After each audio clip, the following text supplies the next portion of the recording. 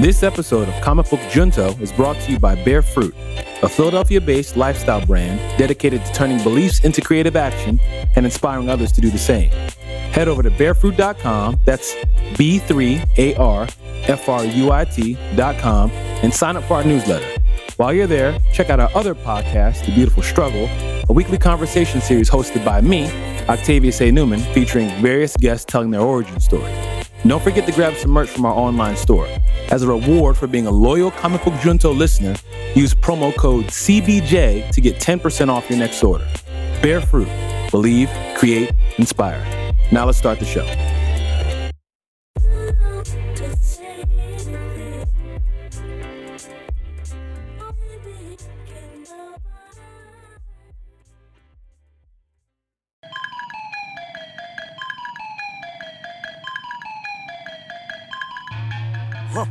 Hello and welcome to Comic Book Junto, episode 41. I'm your host, Octavius A. Newman. I'm the creator of Bear Fruit. I'm excited to be here. I am talking very loud into the microphone.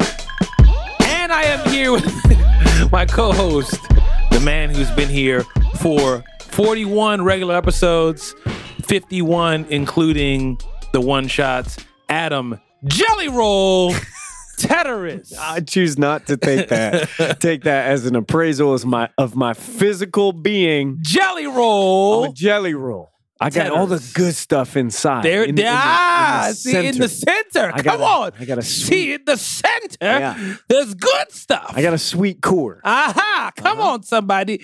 Yeah. I'm gonna give you diabetes.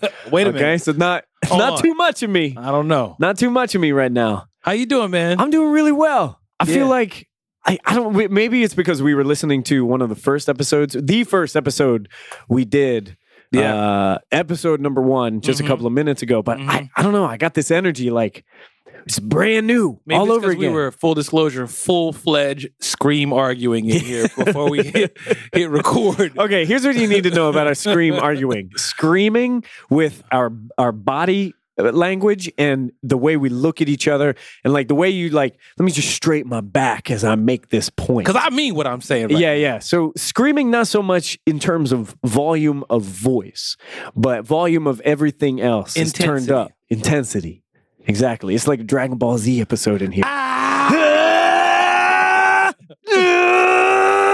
No, it wasn't quite like that. But it still was intense. Yeah. But it's good, though. Very good. Very good. And I appreciate that we have an opportunity to do that so we can channel that into this show right now. Yeah. And then I'm not going to stumble out the gate looking like a fool. Be Right. Like, actually, no, it's good to have a little practice off air. Yes, Mhm. absolutely. So how are you doing? How well. has your time since we last met?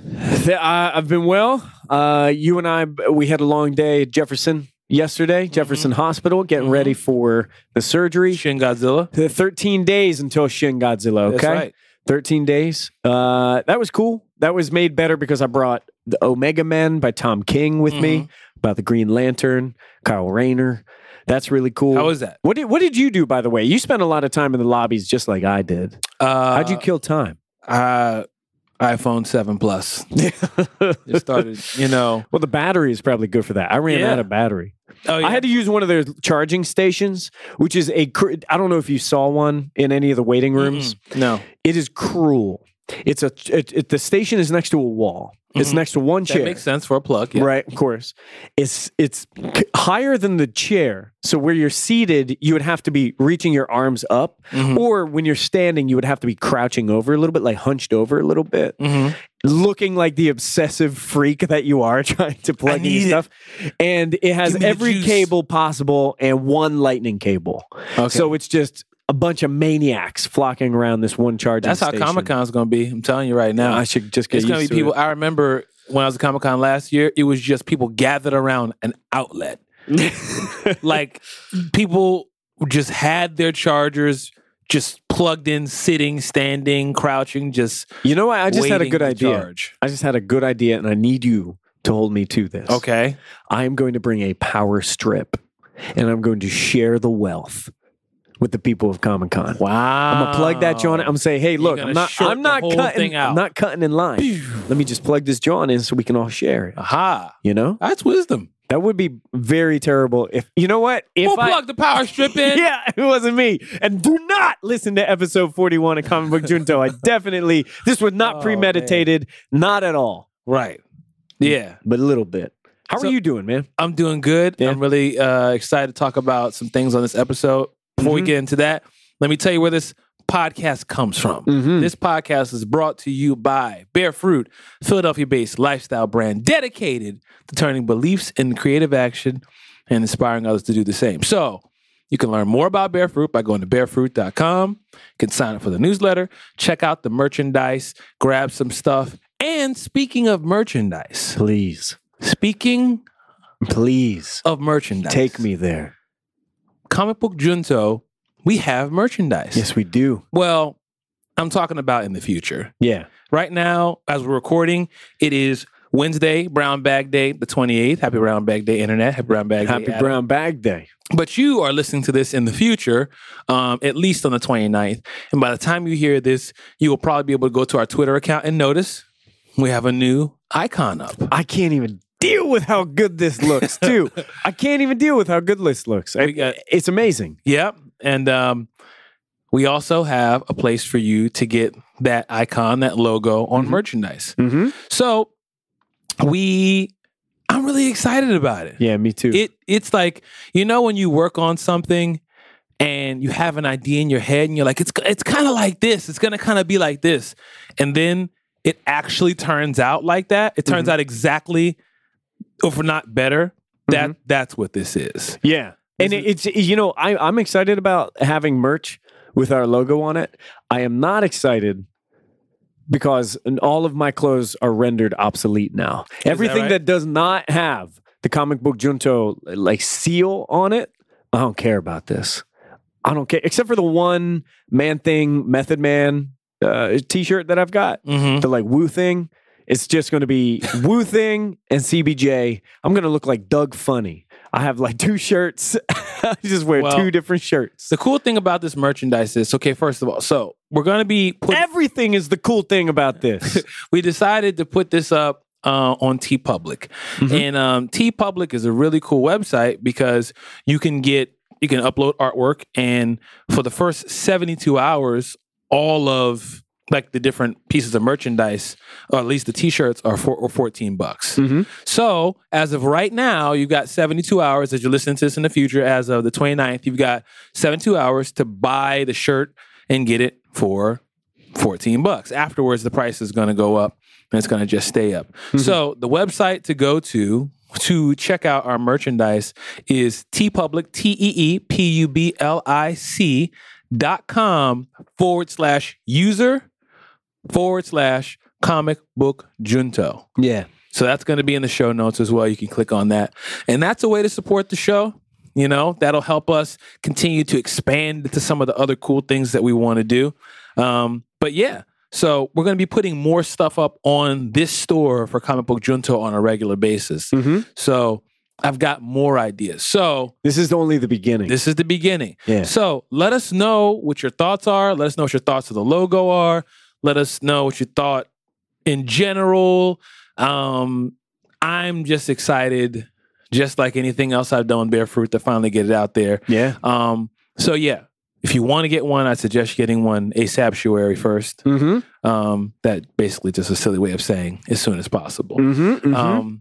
And not only can you get a t-shirt on TeePublic, but you can get all other kinds of merchandise as well. Yeah. So you can get the logo, and you can get it put on a hoodie. You can get it put on a tank top. You can get it put on a crew neck sweatshirt, a long sleeve sweatshirt, a mug, a laptop case, a notebook, and an iPhone case. You can get it put on all kinds of stuff. All Comic Book Junto, everything. Yeah. So I thought that was a cool way for people to be able to go. And you can also have it put on different colors. You want to put it on this color shirt, that color shirt. So I'm proud of it. Yeah. And you want to tell them about the other piece? What's which other piece? The animation, John. Oh, yeah. Oh, okay. So we have that logo, that beautiful, fresh, crisp, brand new logo. And we have an animation for it. And it is internet I don't know how to explain this It to is you. internet. I don't know how to explain this in words. It's you just needed to hear the sound that I made when Octavius first sent me the animation. I told him straight up. I said I screamed. I was in the middle of a public place. I was like, "What is this text you sent me? It's just black. Oh my god, that's incredible." And it really is. And it just moves so nice and everything looks so right, the way the logo unfolds. And we're going to be using that for our YouTube videos. Yes. So that way you don't have to be looking at just blank screen and you get to listen to older episodes of CBJ when we put them up on YouTube. Yeah, so we're going to be putting episodes of Comic Book Junto up on YouTube. So I'm pretty sure that's going to be youtube.com/Comic Book Junto. So we're going to be expanding from just SoundCloud, just iTunes, just Google Play, and all those other things up into YouTube as well. And it just feels good to be able to, put a mark to this. It's not like the album artwork is going to go away. The album artwork is still going to be there. Yeah. But this is our official mark, seal. I wanted to make something that was like a mark, a seal, a patch, a pin, something that represents I'm a part of the Junto. So yeah, hit me up. Let me know what you think. And as we get ready to get into the episode, I think it's a good time to let people know what our social media is so you can tweet along with us if you'd like to. So if you want to tweet along with us, my Twitter, at Octavius A. Newman, OCTAVIUS. The show's Twitter is at Comic Book Junto, JUNTO. And you can also use hashtag Comic Book Junto. Adam, what's your Twitter? You can find me on Twitter, Adam Teterus, ADAMTETERUS. Yeah, so those of you guys that are listening, you can feel free to tweet along, let us know your thoughts. Also, remember that as you're listening on SoundCloud, you can add comments in on SoundCloud specifically at certain parts so we can hear your exact feedback on exact pieces of the show. That's right. And I really like that feature because that allows us to be able to see exactly what people are talking about. That's right. And I can remember. Maybe don't use so many acronyms because I struggle with those. SMH, man. Acronyms. SMH. Did I say acronyms? Yeah, I heard acronyms, but it's fine. Mims! The sounds registered for me, and I understood the word. So now, if we can just be like Dr. Seuss at this point. Well, I just wanted to make sure I was accurate. Yeah. I don't discriminate. You can say whatever you want. All right. You can say whatever you want. Okay, so time to get in this news. Let's start at the top. Rest in power to actor Bill Nunn. Yeah. So if you don't know who Bill Nunn is, as far as geek culture is concerned, the closest connection to geek culture is he played in Spider-Man. Yeah, he was, Robbie Robertson, I believe his name was. I'm not sure exactly what role he played, actually. Yeah, I think it was, I can't remember his real name, but it's Robbie Robertson, and he would get into a spat with J. Jonah Jameson throughout. Was he in all three of the Spider-Man Sam Raimi movies? I don't remember. I believe so. I think he was working at the Daily Bugle, Robbie Robertson, or maybe better known, Radio Raheem. That's how I know. Do the Right Thing. If you've seen Do the Right Thing, Adam? Yeah. Internet. If you haven't seen Do the Right Thing, you turn this episode off right this instant. Oh, wow. Not often are we going to advocate for you turning this off. Right now. Yeah. And go watch one of the greatest movies. Spike Lee joint. Oh. And hey, I just want to point this out. Pretty poignant. Still I don't want to on today. I'm not going to spoil anything. So we're not even going to put the wall up. I'm not going to do the 3, 2, 1 countdown because you should watch the movie. But what happens to Radio Raheem, I think, is very, very poignant today. Yeah. And I mean, he's been in a whole bunch of Spike Lee joints. He was in also School Days, another great movie. He was in New Jack City. New Jack. Constantly calming Nino Brown down. So he's made his rounds. And I just wanted to read what Spike Lee said on Instagram. He says, "Dear friend, my dear Morehouse brother, the great actor Bill Nunn, as most of you know him as Radio Raheem, passed away this morning in his hometown of Pittsburgh. Long live Bill Nunn. Radio Raheem is now resting in power. Radio Raheem will always be fighting the powers that be. May God watch over Bill Nunn." So rest in power to Bill Nunn. We really appreciate what you brought to the culture. And yeah, that's that. I'm happy that you brought up New Jack City because I wanted to bring this up. I've noticed that my man, Wesley, is going wild on Twitter lately. Is he? Wesley Snipes is all over Twitter lately. What is he doing? And I'm just logging Funny thing is, I was on Wesley Snipes' Twitter the other day. Really? Just because he's in some action hero thing now. Like, if you think you can be an action hero, sign That's up for probably this what this is. It's Okay. probably, whatever show that he's doing right now, they're saying, hey, you should have more of a presence. I was logging into Twitter just so I can find a tweet that I like to exemplify Wesley Snipes' activity on Twitter. And I found the perfect one. This was 1 hour ago. Okay. So Make America Blade again. Blade. God, that's coming from your boy, Wesley Snipes, What is he talking about? aka Daywalker. What is I don't know. Daywalker. Yeah, but he said, make America Blade again, and then he used the emoji of the smiley face wearing sunglasses. Because, Blade Right, sunglasses. Blade wears sunglasses at all times. Yeah. But I'm very into it. I'm very into it. I don't know what to say about that, Yeah. but Just happy all to I have him know is back. that if Blade came back, I wouldn't be mad at it. Yeah. I'm happy to have Wesley Snipes back. Wesley, I know that you're listening to the show. Thank you for the 5 stars and a positive comment. I appreciate it. Really appreciate that. Really appreciate that. New Jack City, I'll take a sequel or two. Oh, And, gosh. let's see if we can get that Blade Well, I TV can't- show I up can't and talk- running again. No spoilers, but I don't think we're going to get a New Jack City, Yeah. sequel. No. No. All right, next piece of news. Speaking of movies, what you know about Back to the Future? I love Back to the Future. Back to the Future is great. We got the real legit hoverboard from Back to the Future. Mm-hmm. I watched a movie recently with Doc Emmett Brown in it, and I have not seen that actor in a really long time. Mm-hmm. And I'm looking forward to looking like a clown wearing these shoes. So, speaking of shoes, the whole reason why we brought up Back to the Future is because you may have seen the Air Mags from Back to the Future 2, right? Yeah. That's where we have the hoverboard, and it was in 2000. What year is that? 2015? 2016? It was set in 2015. Set in 2015. Yeah. So we were supposed to have hoverboards by now and Air Mags. So we don't have real hoverboards because y'all don't even disrespect me Wheelie with Jones. no hoverboard with some wheels on it. Wheelie That is called a Jones. wheelie John. Yeah. Okay. And hoverboards float. Mm-hmm. Actually, I think I saw a hoverboard on the internet, like a real one. But anyway, we're gonna talk It's not very elegant looking. The It is, real you know what one. I'm talking about? It's Yeah. kind of like, it looks like something that like Green Goblin. Over the water. Or Nighthawk's little flyer. Yeah. Mm-hmm. So anyway, we do have one of the two. We have the power lacing shoes. Which is called the Hyper Adapt 1.0. whack. Yeah. See, I could not. I could not. Don't. Mm-mm. I wouldn't be able to do this. Air Mags, okay. These, not so much. Because now the thing about it is the technology of the power lacing shoe is in a different shoe. Yeah. You know what I'm saying? And I don't think it's just the power laces that we wanted. We wanted the Air Mags. Yeah. Yeah. Like those shoes look dope. Even though I couldn't really see me wearing them, but I'd find a way though.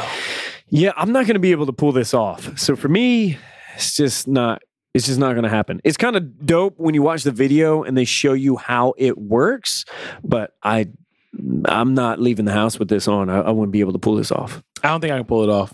I physically won't be able to pull it off of my feet because I have What if they like it's tightened. Contract? How do you? And they don't uncontract. You gonna have to cut them off. No, yeah, you gotta. I of the just got power these laces brand new sneakers? Yeezy Season 3 Hyper Adapt 1.0. What up? Oh no, it cut off circulation. Oh no, you got to take my legs. Oh, was it worth it? Yes, definitely. Yeezy taught me. Yeah.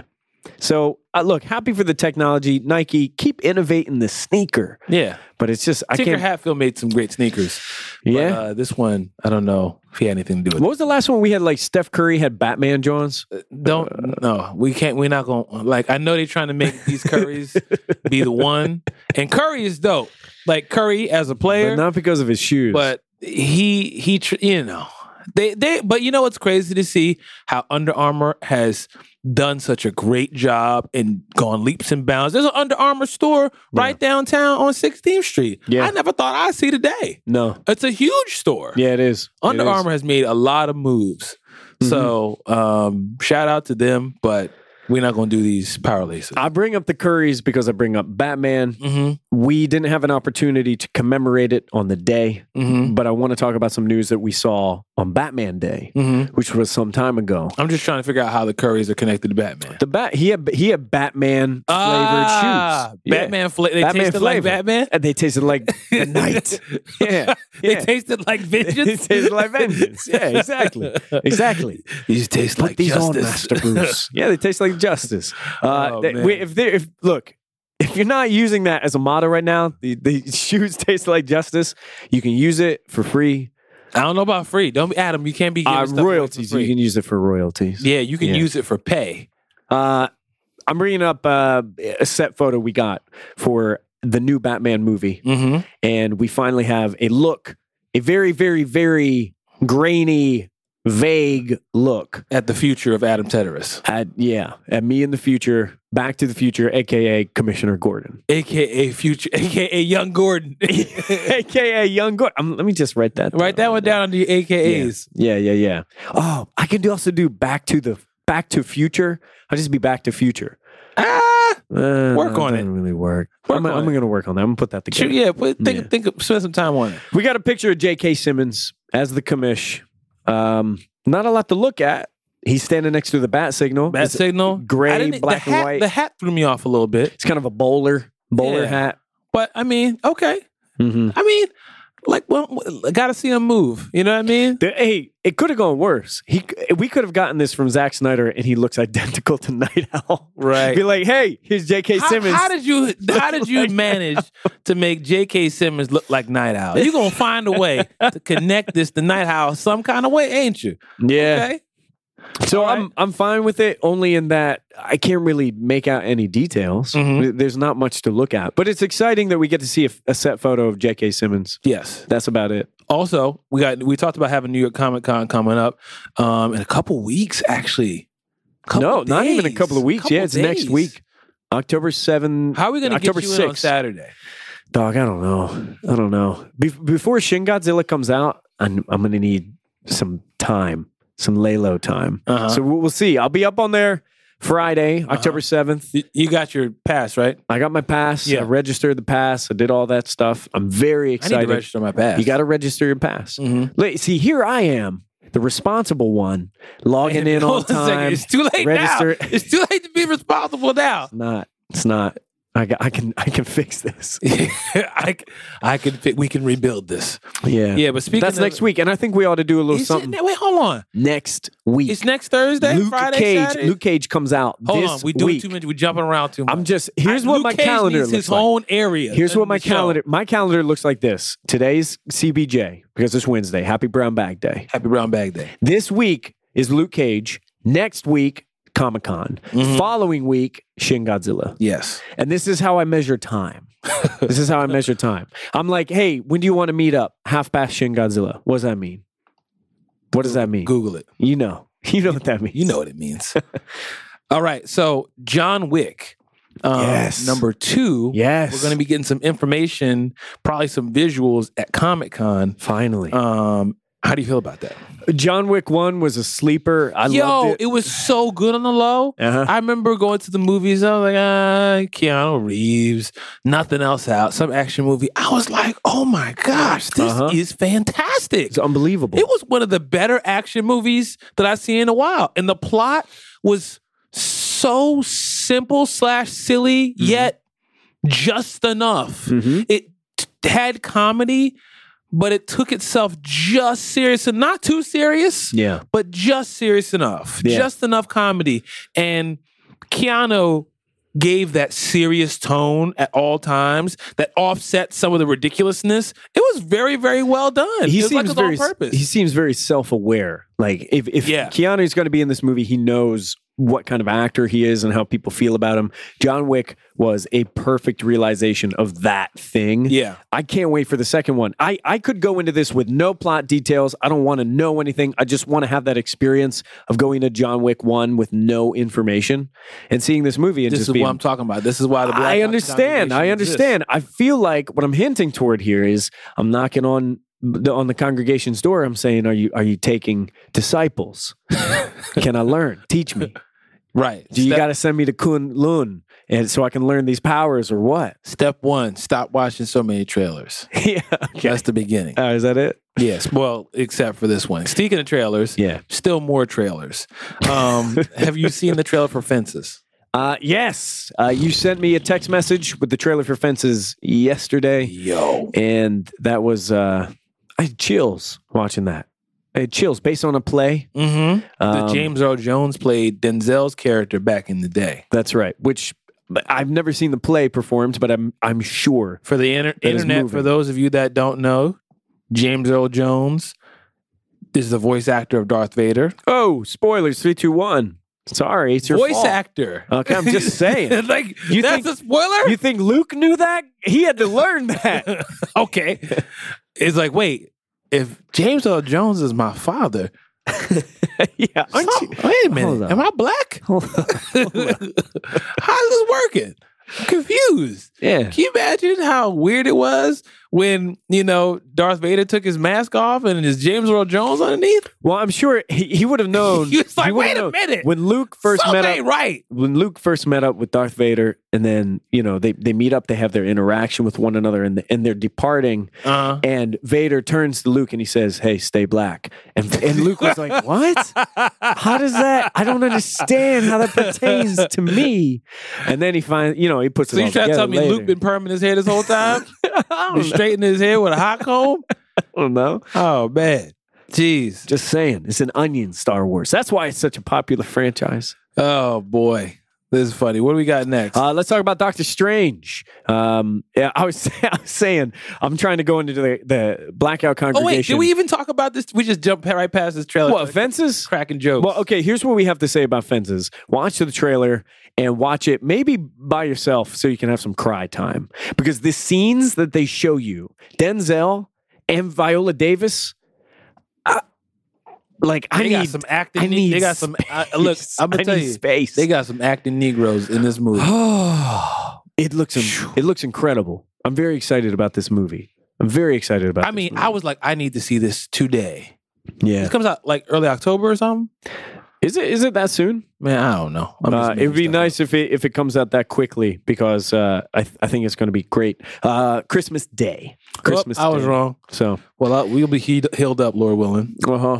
But what I was moving on to is Doctor Strange. I'm saying I'm rolling into the Blackout congregation. I'm saying, teach me your ways, and that's just like the trailer for Doctor Strange when he's trying to learn the ways of being, I guess, the Sorcerer Supreme, Mm-hmm. and he's all beat up and riled up, and he's desperate. Teach me, and we know now that there will be a preview, 15 minutes of Doctor Strange in IMAX theaters, select IMAX theaters, and I think it's in IMAX in 3D. Yeah, So October 10th, we got to track that down. the day before Shin Godzilla. Did you get tickets? I have not. I sent you the tickets. What? Adam, I sent you the link to the tickets. Was that next to the Comic-Con link? I didn't see. Are you serious? You didn't get tickets? I did not get tickets. Hey, did you check your phone? I'm gonna check. I text messaged you. Internet. I'm on my phone right now. This is unprofessional. I can't believe This I is would be real. doing This is something real life. along these lines during our show. This I'm is just real life. scrolling up. I'm seeing a lot of really impressive logo action. Uh-huh. Hold on. But do you see anything from... I see the link to Fences. Let me just watch this trailer real quick. That's not what we need to be focused on right now. Okay. I see. Oh, yep. I see. I have a printable pass. Yes. Printable pass. 15 minutes of Doctor Strange and King of Prussia. Beautiful. Please Beautiful, sign up scenic. for it. So, I'm printing my pass. all right. All right. We're good here. Glad we were able to do that on air so that everybody can see. This is the reality of our relationship. Let me just part the kimono.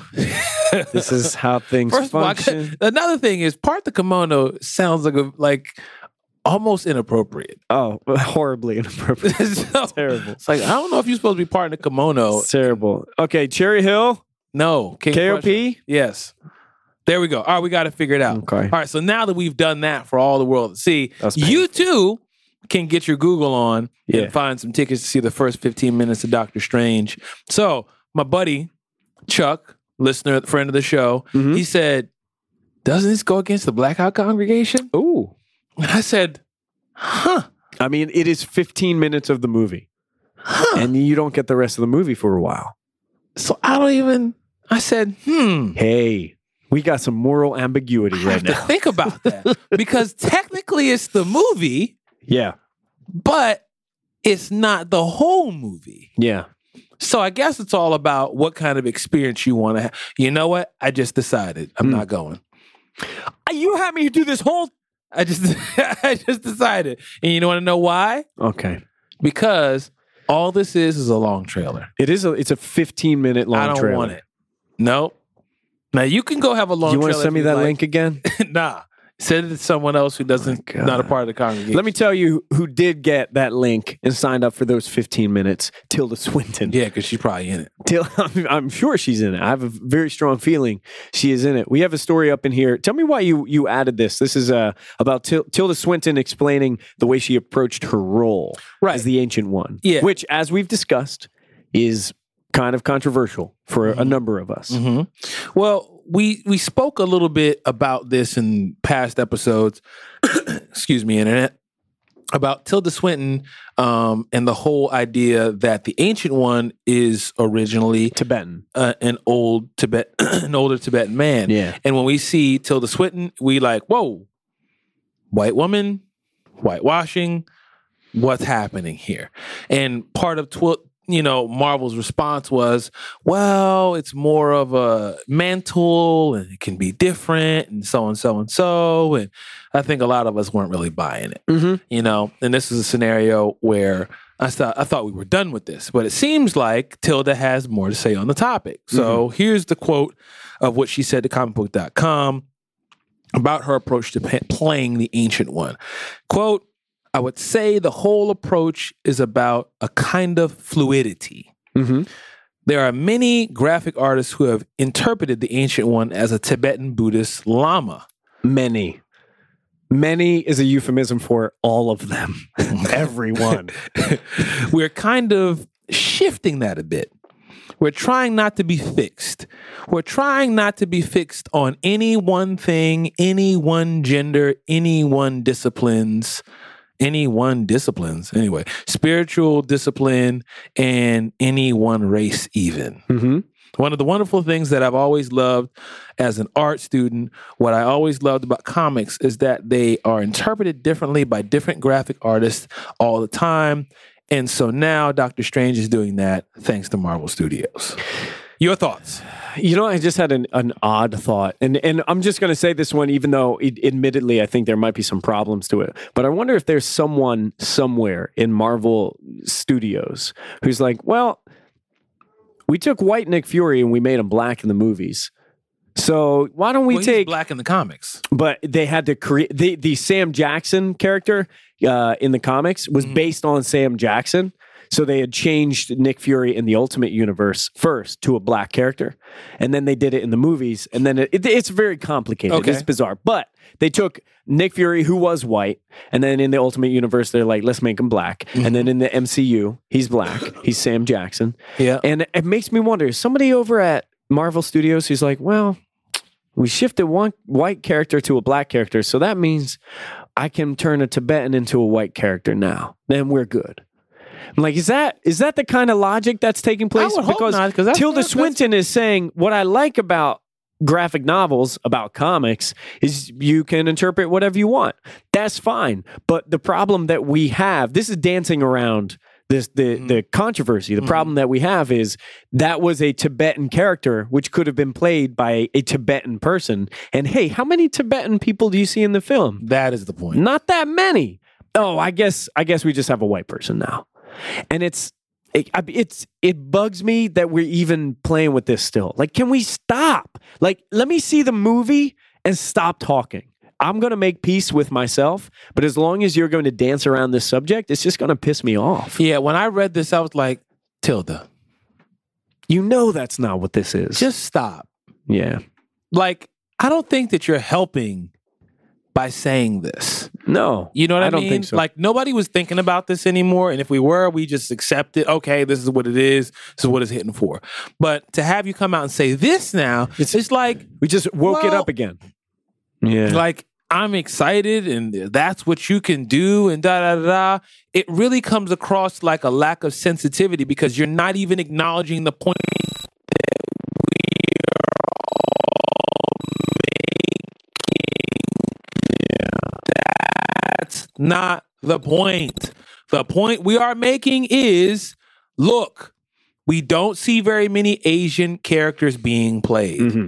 So there's not very many Asian characters at all. Mm-hmm. So one of the few Asian characters that there are, you give to a white person. Done got replaced. That's the point. Yeah. So now you start trying to spin it into some pro-diversity thing. It's like, it's hard to assume positive intent. Yes. You know, now Yeah. I do acknowledge that there is a lemon, there is an element where we could assume I'm getting worked up here. There is an element where we could assume positive intent. Yes. However, this happens so much. I just saw a trailer for not Eon Flux. What's the other trailer? Yeah, Ghost in the Shell. Ghost in the Shell. That's right. And I was just like, here we go. You know what I mean? So like, it's hard to go to the assume positive intent angle with this. You know what I mean? Especially when the offer that's being made is, I love comics as a medium because they allow how much for diversity. Allows. Like, and it's like, come Girl. on, son, girl. Like, we're not dumb. Yeah. Now, I also am leaving room open to see what they do with the character. So let's see. Maybe there's a twist.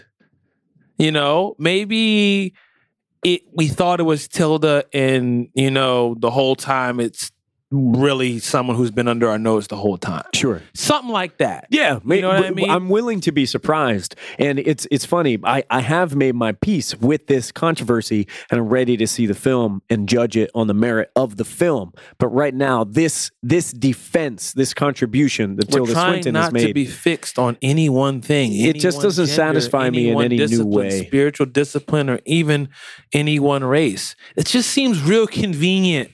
yeah, Like, I'm going to see the movie, obviously, but it seems real convenient that you're not like, okay, I don't know. I don't want to hear it, and I'd rather you just don't say anything about it. Well, it's funny because I see this story show up in our news, and we're getting ready to run down the news, and immediately I see this, and I'm just like, Tilda, I haven't even read the story yet. Stop. Get out of here. We're done. Yeah. But that's exactly how I feel. That's exactly how I feel. So at this point, I want to strap in, I want to see the flick, and I want to make a judgment of my own after seeing it. And up until that point, I don't want anybody to talk to me about it, about their decision to make this happen.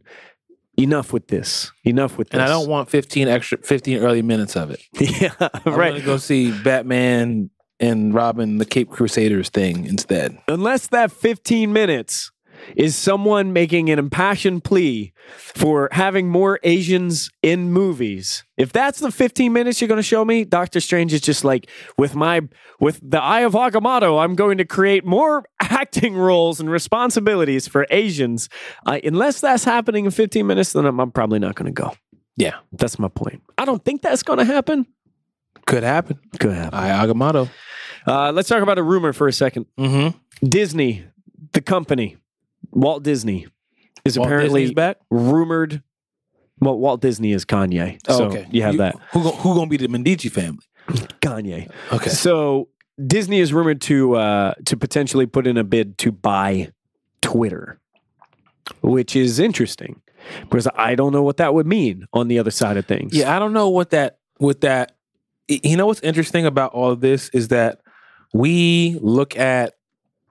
It's hard not to look at now and see all the innovation of now and go, wow, Twitter's going to be here forever.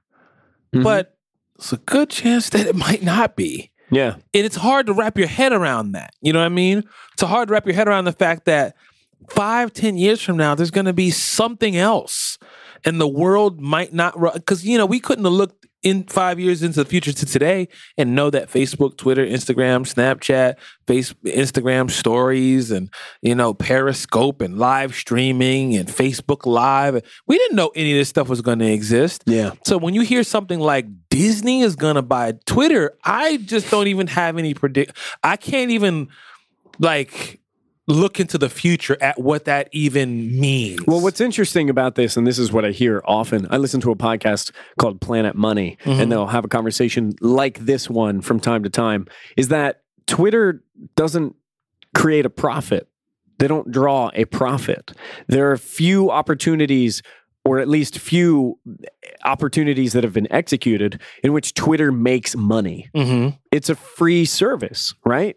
And the best you can do with it is use it as an advertising platform. Mm-hmm. A la Wesley Snipes going ham on Twitter because he's got a TV show right now. And maybe interacting with Wesley Snipes is going to drag people over to the TV show. And that's the cycle. But that's indirect. Directly speaking, Twitter doesn't make people money, except for as an advertising platform. So it's interesting to wonder, well, what would Disney do with it? Does that just mean I would see an advertisement for Agents of S.H.I.E.L.D. every other tweet? Probably. Or does that mean everybody's... I'm seeing advertisement for all types of stuff. If I see... And I'm going to tell you another thing, YouTube. If you put one more Donald Trump trailer on a YouTube video, I get upset every time. You know how like on certain joints where you can go, this offends me? What is that on Facebook? Yeah. Don't want to see this anymore. This post is offensive. I want to do that on YouTube, but it's not an option. I wanted to do that for the debate. I wanted to say, who do I report this debate to? This offends me. The fact that we're even here right now, the fact that anybody is even pretending like this racist liar is allowed to run for the president. How do we get here? I'm so embarrassed. This offends me. Do I need to register a complaint with the network? Who do I talk to? I've built businesses. I build lots of businesses, and I have money and taxes. I'm not going to say, against my lawyers, and money. She said some not nice things, and I could have had money, but money, and money, and she can't do it, and I can do it. 80% of this impersonation, internet, is the way that Octavius was using his hands. And yeah, you missed that part. Video version coming soon. And 10% was the toupee that he had on. Right. And then the other 10% was the voice that you did hear. Terrible. So terrible you got a Trump. fraction of that impersonation. Terrible Donald Trump. It was powerful in person. Keeping on Disney, we have some news coming from Disney. Apparently, we're getting the Lion King live action movie. I don't even know what this. You know how I just said about looking into the future, and not being able to like fathom. It's kind of like, what? It's funny how these two things are side by side in our lineup. It's like, yo, Disney here, two big news items. We just want to keep CBJ informed. Octavius, Adam, thank you for coming to the Disney press conference. Thank we got 5 stars. Any positive comment? Yeah, appreciate you. We got 2 items we want to discuss. Number 1, thinking about buying Twitter. Okay, mull that over, chew on it, think about it. Number 2, Lion King. Lion King IRL. And don't you worry about it, because we're going to get the whole voice acting cast from Jungle Book, so you know Idris Elba is going to be up in here. Who going to be Mufasa? Don't know. Who going to be the Medici family? I don't know. Simba Sparks. I don't know what to do with this. I do know that Jon Favreau is apparently confirmed to, I think, direct this, and he directed Jungle Book. It seemed like Jungle Book was such a powerhouse. The recent live action movie. I didn't see it either, but it pulled in decent reviews, and it must have pulled in money. So live action treatment is coming to Lion King. I'd like to see a trailer. I don't know. It's just, I can't imagine Lion King not animated. Same. It's just, but I also haven't seen it on Broadway either, and I hear it's amazing. Same. I hear it's incredible. I hear it's out of this world. But that's a very different thing. It's abstract. And that's artistic. The closest thing I can put. Like taking the animation and bringing it to something live. That's the closest thing I can imagine. Well, check this out. Disney has done this treatment for a lot of their classics. Cinderella, Alice in Wonderland. Oh, like the whole thing about Mulan and not, watching Mulan. I hope. Yeah, so like Mulan is coming, apparently. Beauty and the Beast is coming, live action. So it seems like they're instead of doing the direction they're going in. Instead of doing a reboot, as we see a lot of franchises get rebooted, Ghostbusters gets rebooted, Spider-Man gets rebooted. Instead of doing a full reboot, they take the cartoon and just make it live action and print money. So I suppose, if they can do it for Jungle Book, then why not Lion King? And if Jungle Book was good, then why not Lion King? I'm open. Let's see what happens. Sure. All right, so let's go to Hulk. Yeah. Oh, big news. So Yes. I am someone who loves Jennifer Walters. She-Hulk is a favorite character of mine and one of my favorite recent comics that was sadly canceled way too soon Tell him, Adam. was the She-Hulk run by Charles Soule Uh-huh. and Javier Pulido. Come on now. Great series. A lot of fun. Tell him about it. That's it. Okay. All right. I thought it was So it gets canceled early. It was a great comic, so grab those trades if you can. And apparently, She-Hulk is coming back in her own title, and she's dropping the prefix she. Because as we know, 3, 2, 1, It's your fault. Bruce Banner is dead. So there is room for just one Hulk. And we have Amadeus Cho, who is totally awesome Hulk. Totally awesome. Totally awesome. And She-Hulk is... Which is a cool name, by the way. I think totally and awesome. a cool Hulk is great. distinction. Yeah, everything you need to know about that character is right there. And when you read the book, you're like, okay, I get it. I understand. Yeah, he's just having fun with it. Yeah. I'm really excited about this news. It's the book is coming to us from Mariko Tamaki. She is the winner of an Ignatz Award, which is a really big deal. She wrote a very, very popular graphic novel called This One Summer. And she is going to be writing a series about She-Hulk, Jennifer Walters, who's now Hulk, who's dropping the prefix, and apparently that's going to be a part of the narrative. And she's upset, man. Like her the reason that she's alive, because she got a blood transfusion, which was gamma radiated and turned into the Hulk. Is that what's going to happen to me? Provided I don't get involved in any gamma radiation. Let's try to avoid that. Or do we want that? Maybe we want that. Maybe I'm trying to get bit by a radioactive spider. Wow. I don't know. All I know is I was at Jefferson for a long day yesterday. I saw some of those soiled linen bins, and I was like, let me just mess around in here. That sounds Who not knows okay. what kind of cool powers I can get. I don't think that's the kind of powers you want No, to but get. hear me out. I got this rash now, and I feel That's not the move, though. any minute Terrigen mists are going to just sweep me up. I don't think that's the one. That's not what we want. All right, you'll see. All right, we shall see. I've got my buddy Ulysses looking out for me. He showed me a real nasty fate. He's a pretty negative guy. Yeah. Ulysses. Yeah. I'm really excited that She-Hulk is coming back. It's funny because I like the name She-Hulk, even though I know it is not necessarily appropriate. Because Tell me about that. I mean, why does it have to be she? The convention that we used to use was pretty lazy, you know? Like everything had to be she or like Superwoman. Well, I guess that makes more. I don't know. The idea that we identify the character. Are you saying that She-Hulk is a lazy name? Or are you saying that we should not have to identify the gender in the statement? Yeah, the latter. I think it's restrictive, you know? Like, you don't need to be constrained by just that.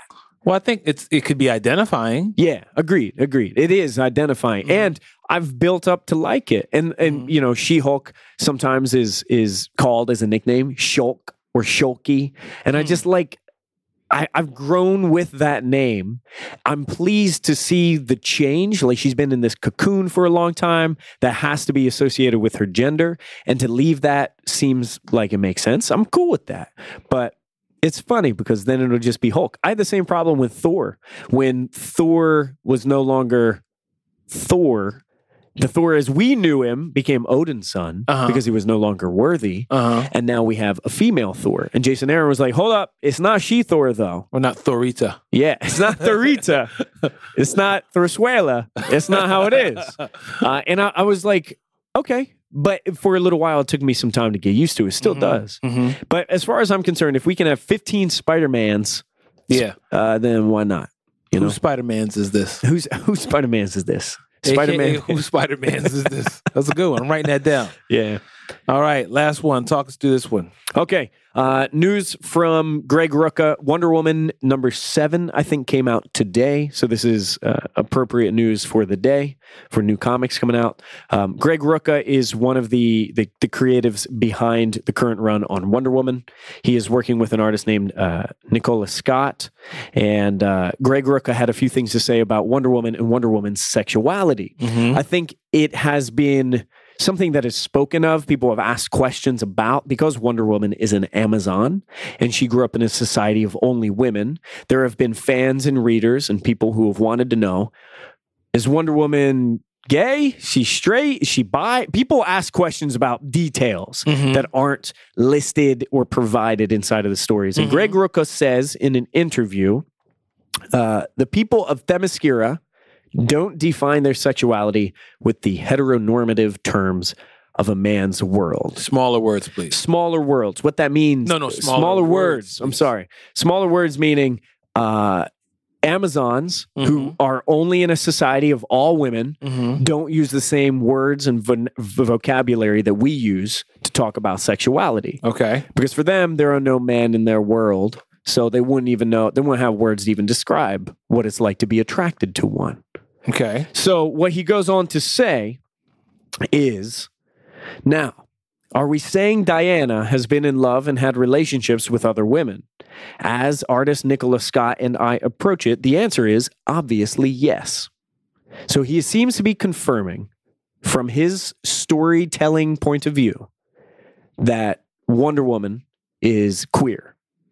Whether she's, I suppose she would be bisexual in this sense because we know that she has romance with Steve.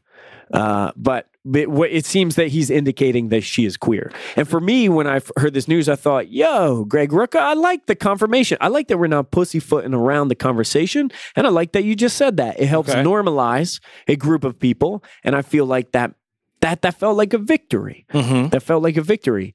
And you and I had a conversation about this news, and in celebrating the positive aspect of progressiveness being brought to a classic character, 75 years of Wonder Woman, there's a part of this that is not satisfying. And that part is for you. Well, first thing that jumps out to me is clarification of terms. Yes. And that is big for me because I can't have an opinion about something I don't understand.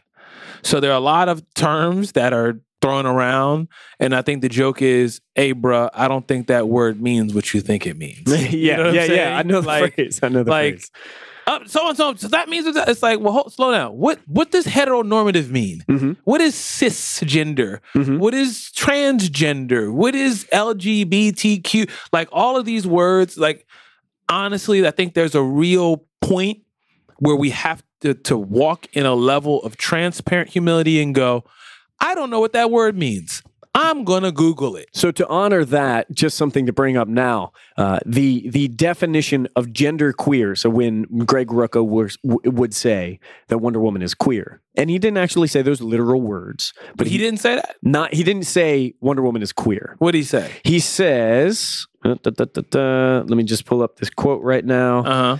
Okay. He says, when you start to think about giving the concept of Themyscira its due, the answer is, how can they not all be in same-sex relationships, right? It makes no logical sense otherwise. Okay, hold on. An Amazon doesn't look at another Amazon and say, you're gay. They don't. The concept doesn't exist. Now, are we saying Diana has been in love and had relationships with other women?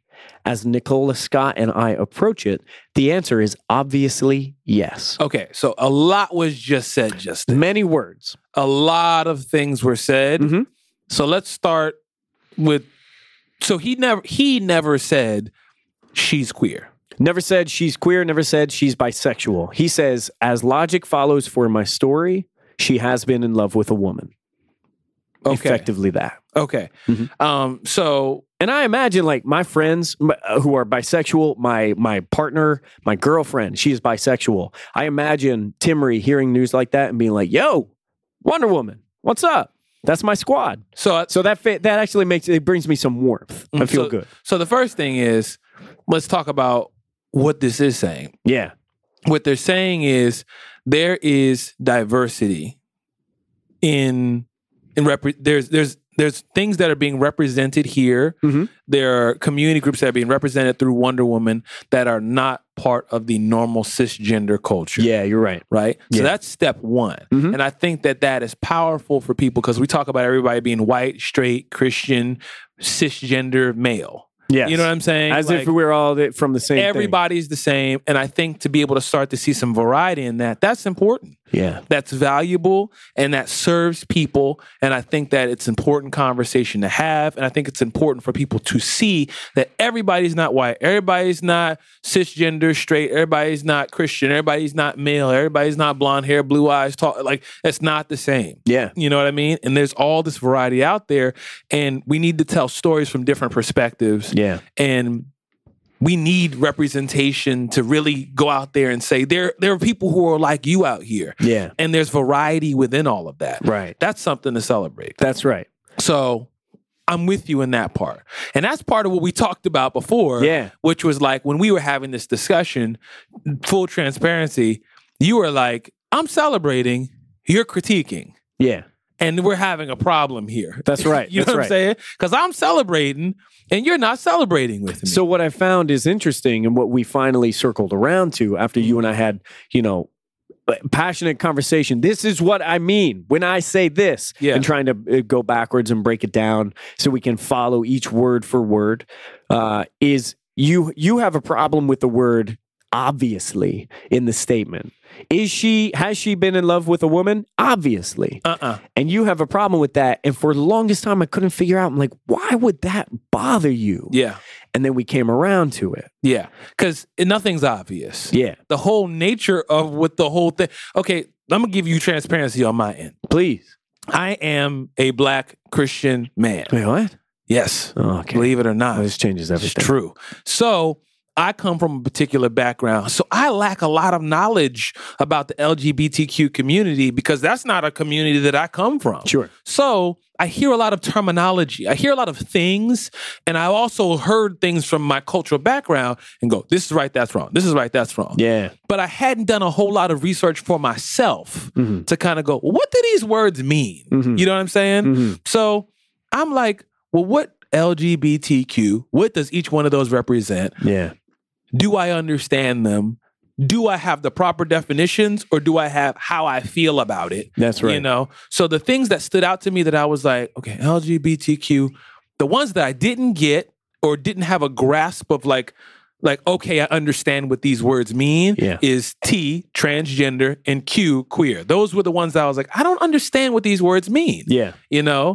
And I hear them thrown around about, and I did some Googling, just some straight up, what is queer? What is transgender? What is cisgender? And I was like, oh, okay. All right. Now I'm starting to understand. So in me understanding how this is supposedly being explained, when you go, well, obviously she's been attracted to women. I go, no. Nothing's obvious. Yeah. Because the whole nature of what I just learned was nothing's obvious, hence queer. Yeah. That's what that means. It means it from my understanding, feel free to correct me because I'm trying to be transparent here. I am learning. I'm not like in any way, shape, or form the authority on this, but I'm learning it's like not subscribing to cisgender cultural norms. Is that right? Is that about right? You're right. And just so for everyone listening at home right now, if you want to follow along and you understand some of the vocabulary that we're using, gender queer is defined as a person who does not subscribe to conventional gender distinctions, but identifies with neither, both, or a combination of male and female genders. Now, the important part is neither, both, or a combination. There are a lot of options here. So I just heard a lot of variety just now. Obviously, the word here don't go together. Yeah, because obviously seems to denote like, oh yeah, blanket sweep approach. This means that. And so my brain goes, no. When the reality it doesn't compute. It doesn't go together. The reality is individuality is individuality. So everyone for themselves. So here's how I'm seeing it. If what he's saying is accurate, then what you could say is, oh, you obviously like women. Why? Because you're a man. Because obviously. Yeah. Oh, you obviously like fried chicken. Why? Because you're Black. Obviously. Well, wait a second. You don't know me. Yeah. You didn't ask me any questions. You just saw my circumstances. Oh, you obviously don't have a mother and father. Yeah. because of how you're acting. Or you obviously no. Like, is Diana bisexual? Yes or no? Yeah. Not she obviously is because of where she comes from. That doesn't work like that. Because I think it's interesting. And here's the part that jumped in my head immediately was like, from my understanding of trying to put my mind and try to get an understanding of the LGBTQ community, some of the stories that I've heard is culturally, I am a man and I am culturally supposed to be attracted to a woman. Culturally, I'm supposed to. This is what everybody told me. Yeah. This is where I come from. This is what I've seen. But something inside of me, my natural attraction, we're not talking about, bottom line, when I look out, I am not attracted to women. Yeah. I am attracted to men. I didn't pick that. That's just how it is. Yeah. Now, how I choose to act on that, it's a completely different conversation. That's not the conversation we're having right now. That's correct. We're talking purely, am I attracted to men or women? I am a man. I'm attracted to a woman. I didn't pick that. I'm a man. I'm attracted to a man. I didn't pick that. That's just the way it turned out. Right? Now, that's in a culture that says men are attracted to women, women are attracted to men. So if you're telling me it's possible for men to be attracted to men in a culture that is anti that, how is it obvious that Diana is attracted to women? You feel me? I do, because I think is me coming from a person who's not a part of this culture. I'm just purely taking my education that I'm trying to pursue here and go, something's wrong with that. I want to give one up and just say outright, it does make me excited and proud of the idea that Wonder Woman is bisexual. I like that idea. I want that for me and my interpretation and understanding and embrace of this character. I'm about it.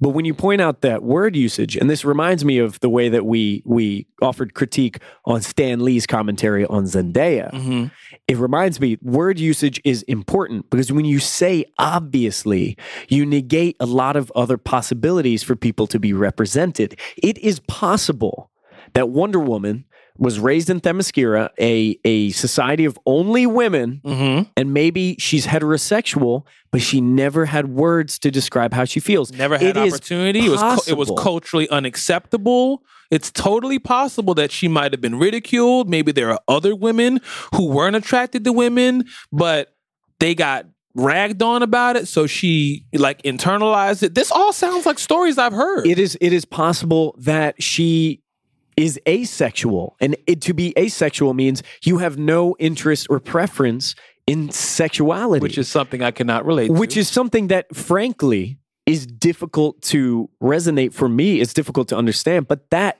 doesn't mean that it doesn't exist just because it's difficult for me to wrap my mind around. That exists. So to say, obviously, being raised in the society I means struggle with that. You are attracted to women. I understand words mean something. Yeah. And I think in this case, my emotional sense is I want to defend Greg Rucka because I like the proclamation here, because I think it's a powerful one and could make people feel represented, and the power for that is important. However, I think there is a potential for a mistake in word usage, or just that statement is not correct. That those words do not mean what you think they mean. I could see if he said, as far as I'm concerned, from my perspective, I believe, so far as it has to do with me, and perhaps she is. I'm trying to think of every single time I've ever said like, oh, I didn't actually mean that. I just said the wrong words. And it's entirely possible that this was like an oral interview. Maybe it was recorded and, I didn't say the right thing. Right. Maybe that's how it goes. There's so many times when my brain turns off and I grab a word that's close to me and I try to use it. Here's another thing. If we're going to this is something that jumped out at me. Try. Quote. And when you start to think about giving the concept of Themyscira its due, the answer is, how can they not all be in same-sex relationships? I'm sorry, what? I think there is more nuance than that, Greg Rucka. I don't... Look, I get... Like, you've listened to me for 51 episodes. Yeah. All I'm doing is being Octavius about this. Yeah. You know what I'm saying? I get it. Words mean things. Wait, whoa, hold up. Yeah. What? Now, so how can they not all? Bro, it's still a generalized. that's not cool. That's still Can you imagine all Themyscira being like, oh, really? Is that right? Yeah. Oh, so we all just, you know me, huh? You know, like, no, bro, you can't just roll up at Themyscira and go, oh, they're all girls and they've only been here. Oh, they're obviously all attracted to each other. Because that's actually really not, what's the word? I don't want to use the wrong word, but imagine if a man walked in to a sorority house and he's like, oh, you guys are obviously all dating. The girls would be like, what? They would be so offended. They'd be like, just because we're all girls or we're all women and we all live together, we're obviously having sexual relations with each other? Really, sir? Right. I'm sorry. Really? You look at me and you look at this scenario and that's what you put together? Like, that's as far as it can go. There are no other options as to what could be going on here. Yeah. Really? Yeah. I think if anything, we got to call it what it is and go, you might want to check yourself. Yeah. You know what I mean? That might not mean what you think it means, bro. Like, it might be you, not you, Adam, but it might be you, Mr. Rucker, that needs to kind of like go back and look at this. Well, that's it. It's an interesting balance here, because the thing that I immediately want to award it, if I may, is, like I said, the emotional response is, I feel like you're giving people a place, and I want to prioritize the potential for that to empower and comfort people who would like to know that Wonder Woman is bisexual. However, the logic in which you have used to reach this is potentially a problem. But you got to do it the right way. You can't. You like. Here's what I don't want to happen. I don't want us to start giving people things and we're like breaking the rules to create diversity. Sure. You know, I'm like, that's not what we're after here. You know, you have to represent diversity accurately. No shortcuts. Yeah. So when you say, how can they not all be in the same sex relationships, right? It makes no logical sense otherwise.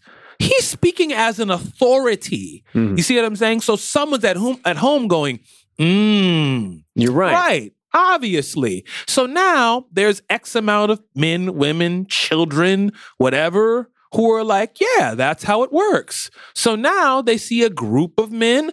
Oh, they're obviously XYZ. A group of men, a group of women, a group of black people, white people, Asian people, Latino people. They're obviously, let's just group them all together because that's all you have to do. Because they're all alike, obviously. All my experiences with them in the past have been this way. So they are obviously this way. That's very problematic. Yeah. So I have to dive in there and go, no. It's not that cut and dry. Yeah. Yeah. And it's a funny thing because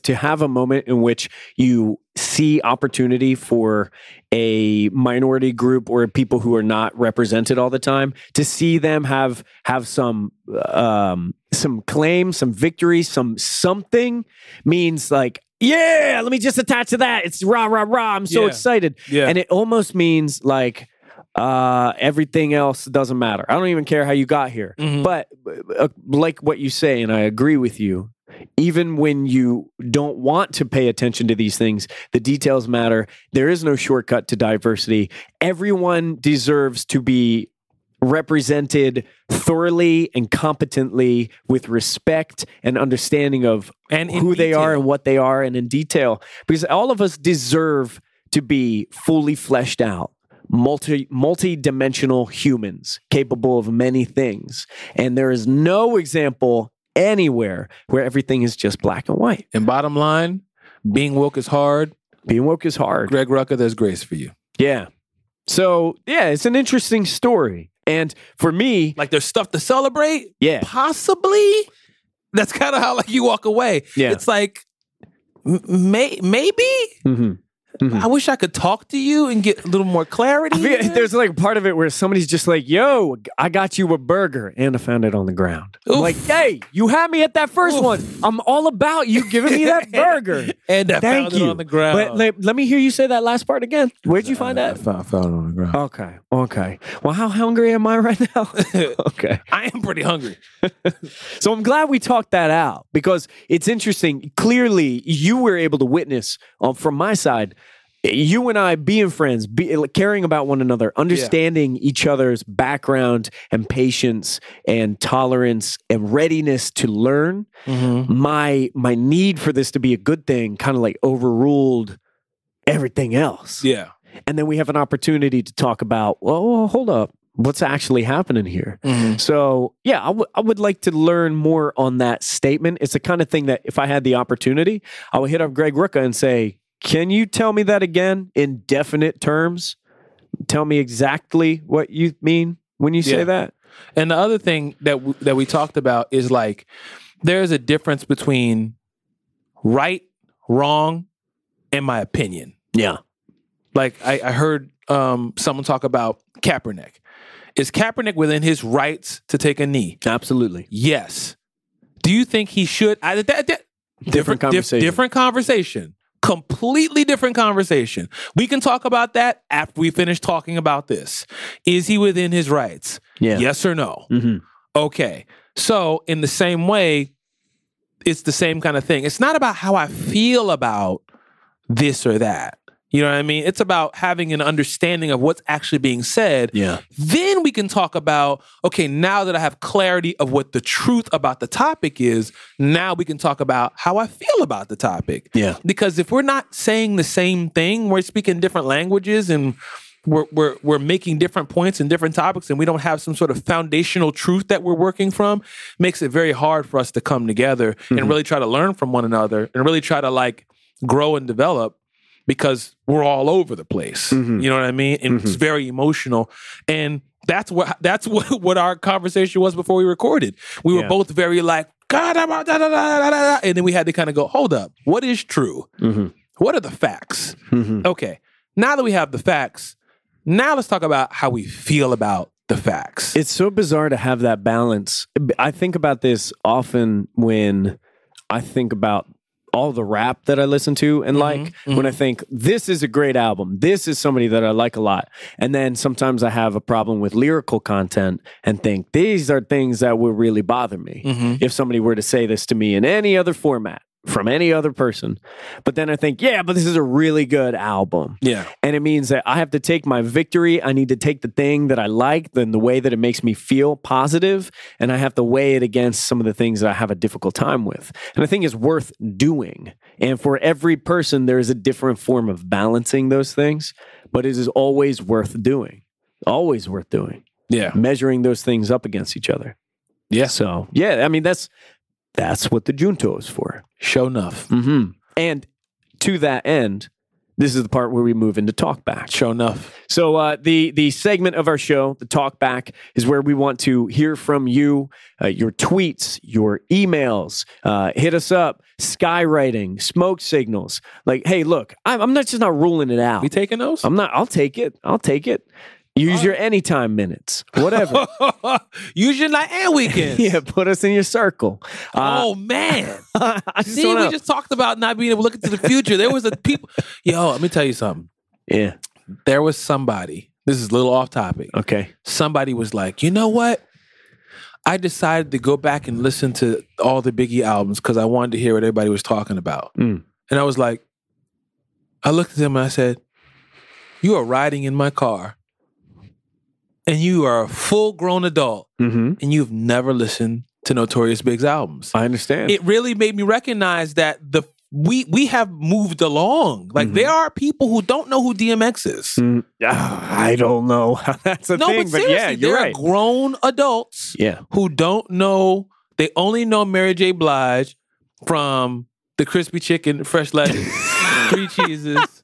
All wrapped up in and they were like, who is that weird black lady holding Hillary Clinton's hand and singing from an iPad? Seen a lot of that somebody's like, lately. She made What's the 411, baby? Yeah. Like, what's the 411? Like there are people who don't. What is the 411? So like, yeah, we look anytime minutes. There was a time where he's like, yo, call me after 9. Yeah. So who knows what's going to happen Well, with Twitter. I mean, we talk about being woke. Woke was a term that was used by Erykah Badu years and years and years ago. And I remember having a conversation with a friend of mine about the word woke and what it means and who it's for and who it encompasses. It's just having a conversation, a dialogue about terminology that we use now. And me saying, I believe it was originally used, coined, created, maybe, I don't know, but it was originally used by Erykah Badu. So you would have to find out what she intended then. And this person looked at me dead in the eye and was like, and I'm like, oh gosh, that look. That look means you don't know Erykah Badu. Oh And in a moment, I had two feelings. One was, I can't believe I'm talking to you. How have we been friends? And then the second was, I'm so excited to give this to you. It's like every time I meet somebody who's like, I've never seen The Wire, I'm like, my friend. And if you have not watched Do the Right Thing, turn this episode off. I already done told you once. Yeah.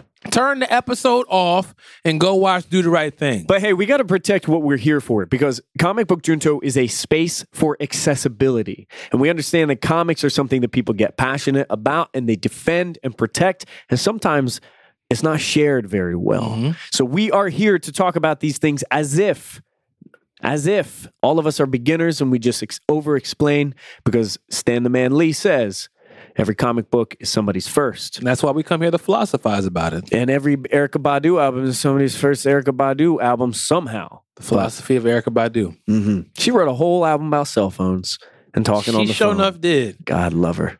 Yeah. Okay. Talk Back. So the point is, Talk Back is a segment of our show where we want to talk with you and to you, answer your questions, walk you through things. You can hit us up through our Twitter, Comic Book Junto. You can email us, comicbookjunto@bearfruit.com, B3ARFRUIT.com.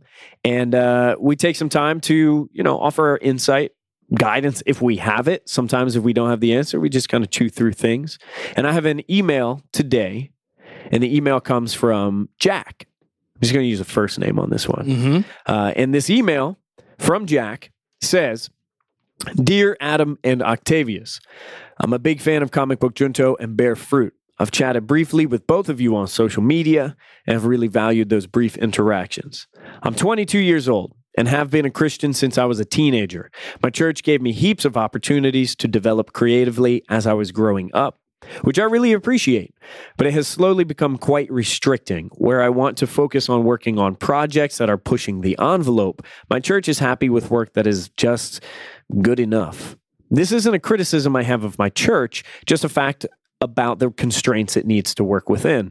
Over the last few years, I've gotten the confidence to explore the creative community around me, and I've been able to meet some pretty incredible people and be involved on some amazing projects. I owe a lot of this confidence to CBJ for really showing me that I can open my eyes to the things around me without it costing me my faith and my beliefs. This is the question I have for you guys. As a creative person, is there anything wrong with not serving creatively at my church?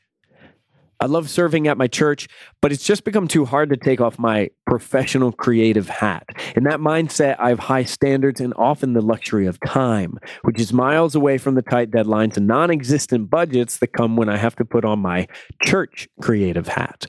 Am I wrong for not wanting to serve in an area that I work in professionally?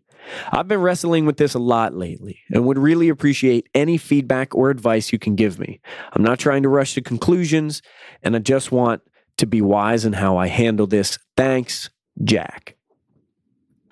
I bring this email up for both of us to discuss because I've heard you talk about communities sometimes championing or celebrating something that is not good.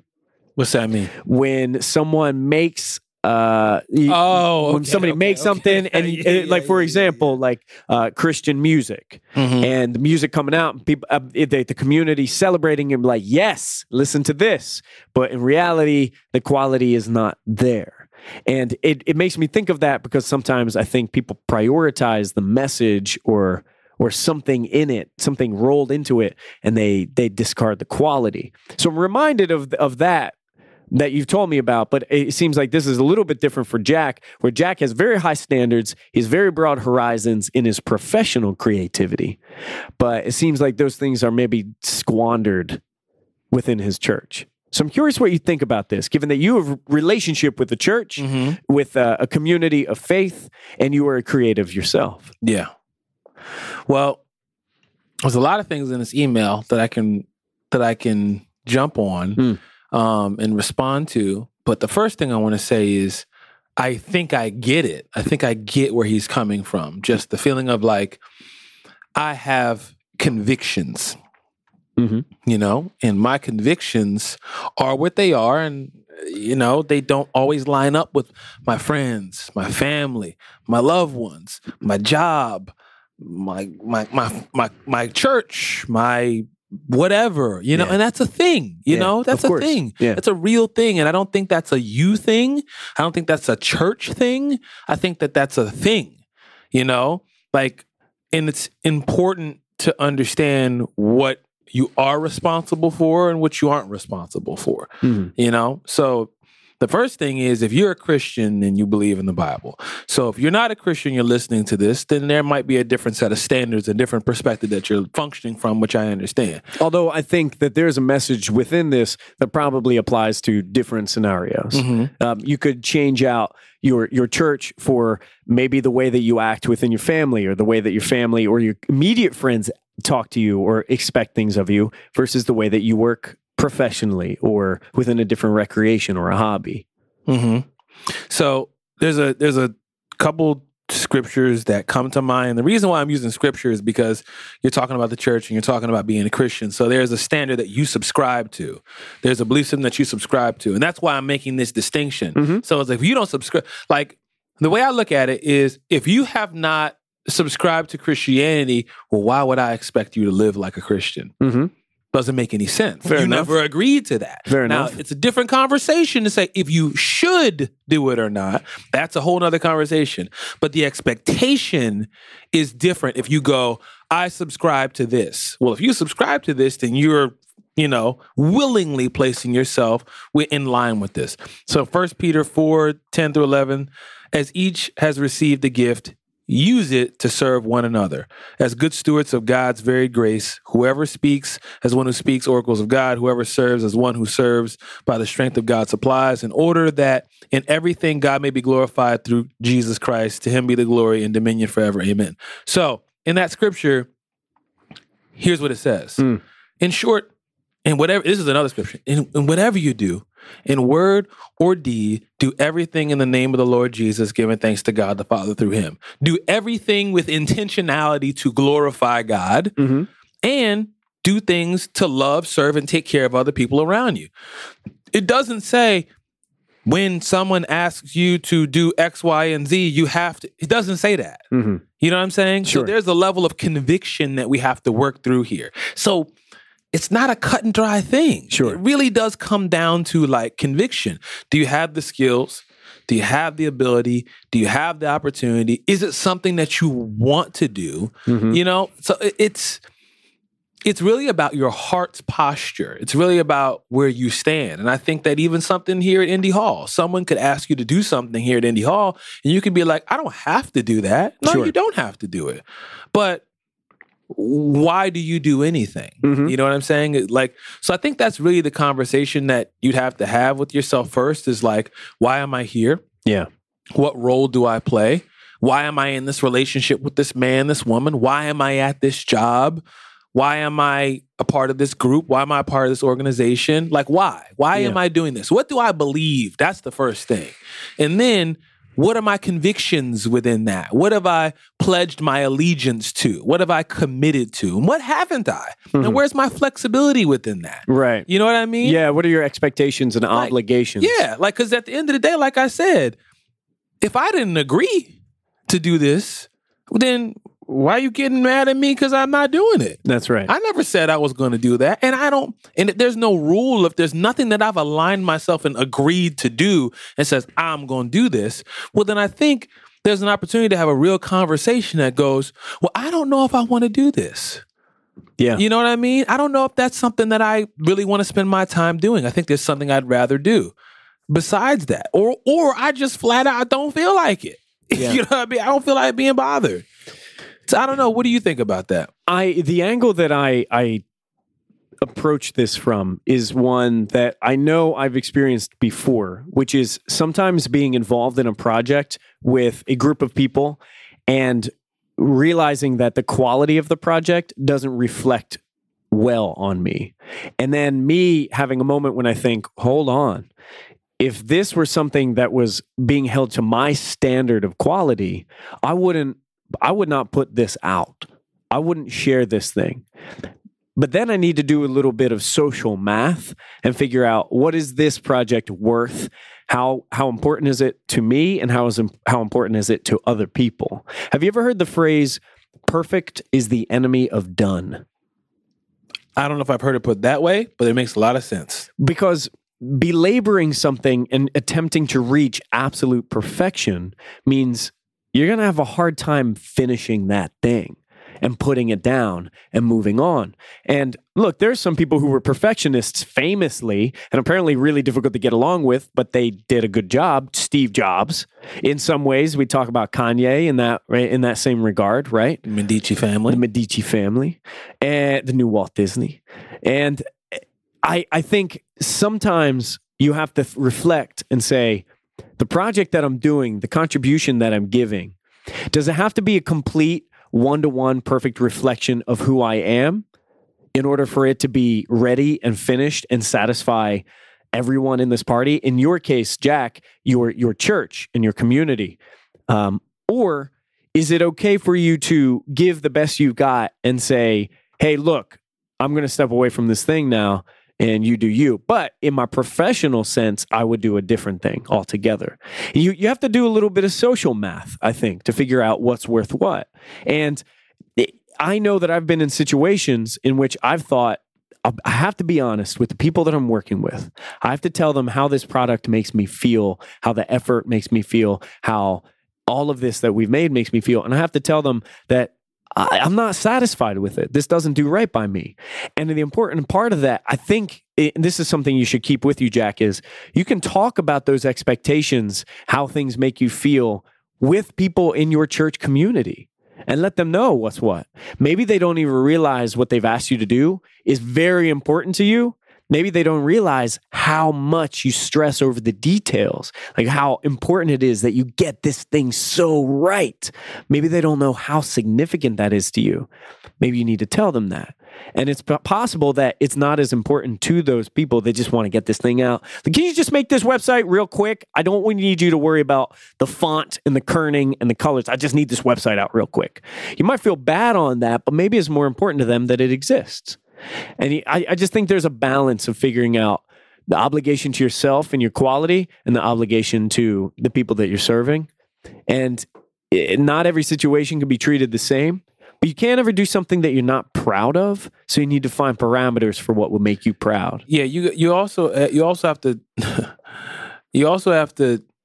all right, I'm going to speak very a little more direct here. You can't work with everybody.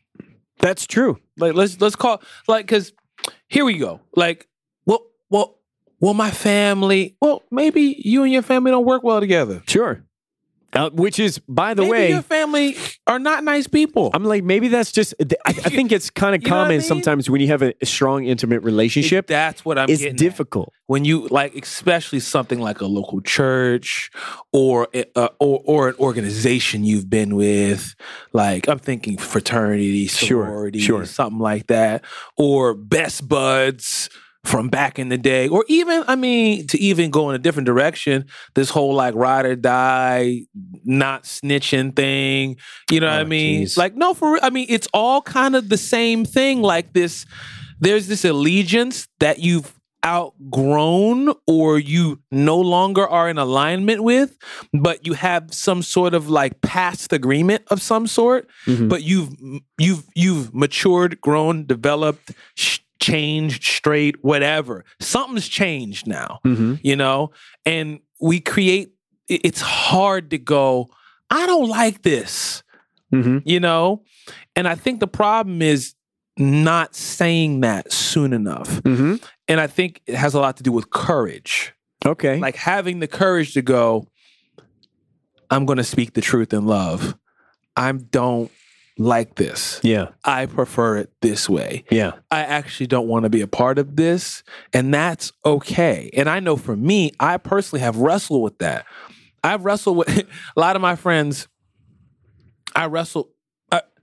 They ask me for advice, or not advice. They ask me my opinion. They know if you ask me my opinion, You're going to get it. you gonna get it. Yeah. And I get flack for it. I mean, years. Dag, Octavius. Yeah. Dag. Why are you so? I'm like, you just asked me my opinion. Well, think on the opposite possibility, which is someone who never shares his or her honest opinion. And at that point in time, you've never expressed it. No one really knows how you feel and what you think. So my point is, you can't work with everybody. Yeah. And what I think you've got to do right now is not so much really worry about, oh, what's my church going to think? I think what you really got to do is go, what do I believe? Mm-hmm. You know, specifically because of your local church. What do I believe? Do I believe in what's going on here? And I'm not saying that to make a do or die moment, but I'm saying that to go so that you can know where you are, so that you can determine where you want to go. Like, you know how you used to walk in the mall and you see the big thing and it goes, you are here. Mm-hmm. You know, like having a moment of self-awareness Mm-hmm. to be able to go, I'm here and this is how I work best. Mm-hmm. I struggle with these kinds of things. I'm not particularly interested in that. I have a hard time with this. I really would rather be doing that. And in light of all of these things, now let's have a conversation. Yes. After I first seek to understand where you are with things. Yeah. So once I kind of have this self-awareness, then going to the other party and going, help me understand where you are. Yeah. I know where I'm at. Right.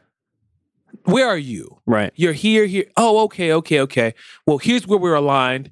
Here's where we're not aligned.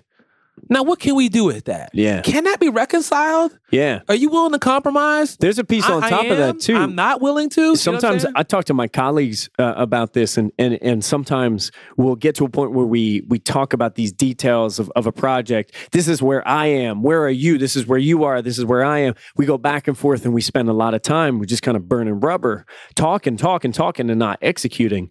And then there's a level on top of that. At a certain point, I have found it beneficial for me to introduce the give a damn meter. My give a damn meter is at a 2. Where's yours at? I like that. Mine's at a 6. I like that. Okay, you care more than I do. Mm-hmm. I'm willing to let you have this. Mm-hmm. I'm going to give you that because my give a damn meter is low. You know where I am. You know what I think. I'm just going to say, let me compromise to you because I think it's more important to you in the end. But the important part is I have still expressed my truth in love. And I think that's a really important part. The obligation you have to yourself and to everyone around you is first to express your truth in love.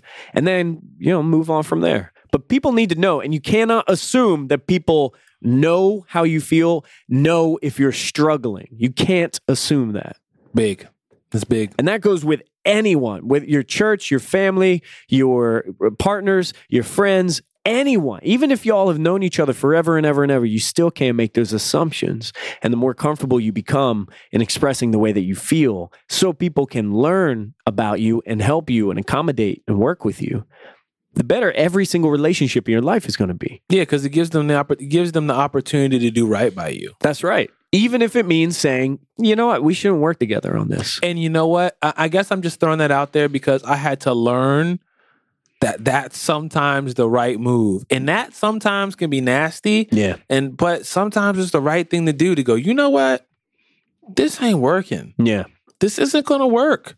But self-awareness first.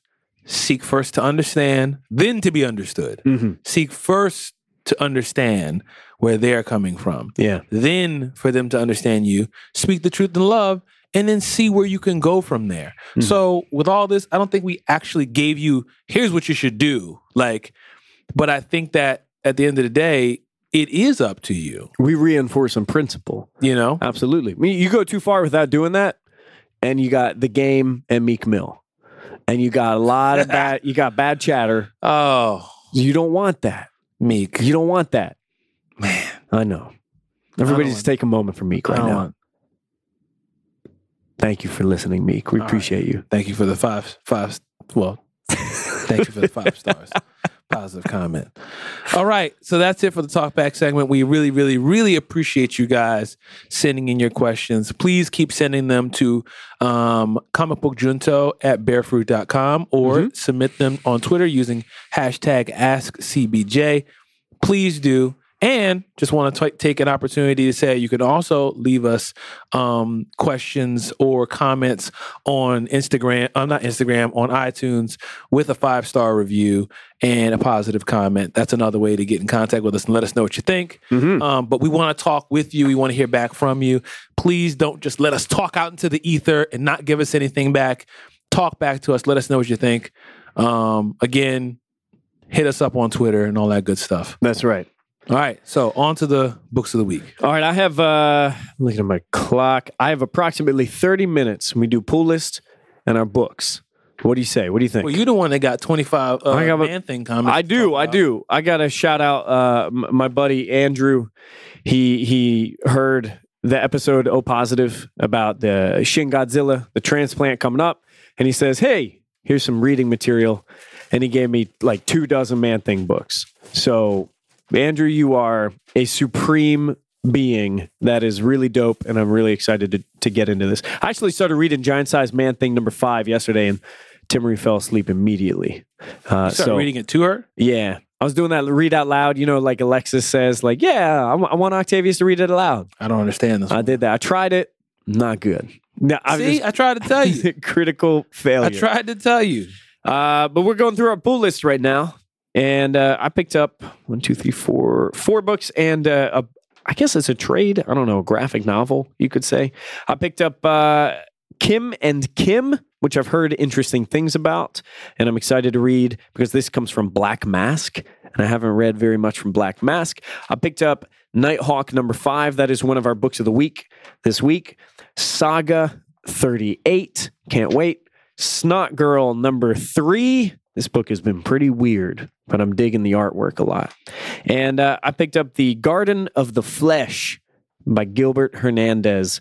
Gilbert Hernandez is known for primarily a series called Love and Rockets, which is pretty out there. And if you're familiar with it, it's a lot of similar strange stuff in Garden of the Flesh. I'm excited to hop into this one, though. Word. All right, I got Batgirl number 3. Batman Detective Comics 941, Batman Beyond Rebirth number 1, and I got Nighthawk number 5.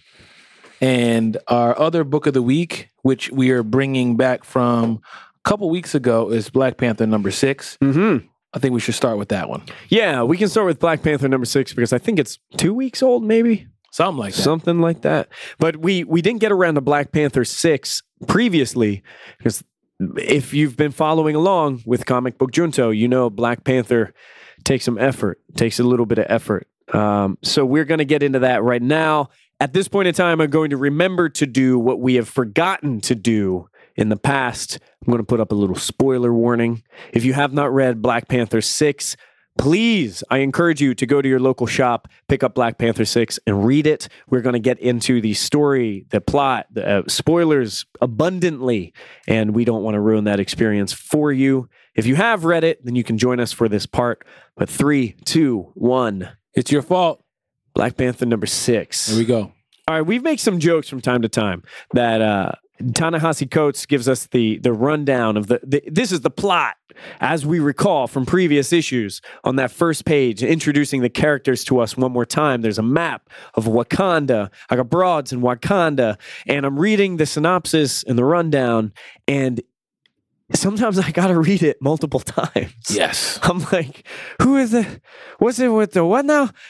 Here's an excerpt. This is from the first page. This is the page that's supposed to say, hey, you remember this part, right? Meanwhile, Shuri's spirit travels the plane of Wakandan memory known as Djalia. Okay. She is led by a griot inhabiting the visage of Ramonda. What? Who did that? Who was in the griot? So there's some new vocabulary terms that we all have to spend some time with. We've spent 6 issues with.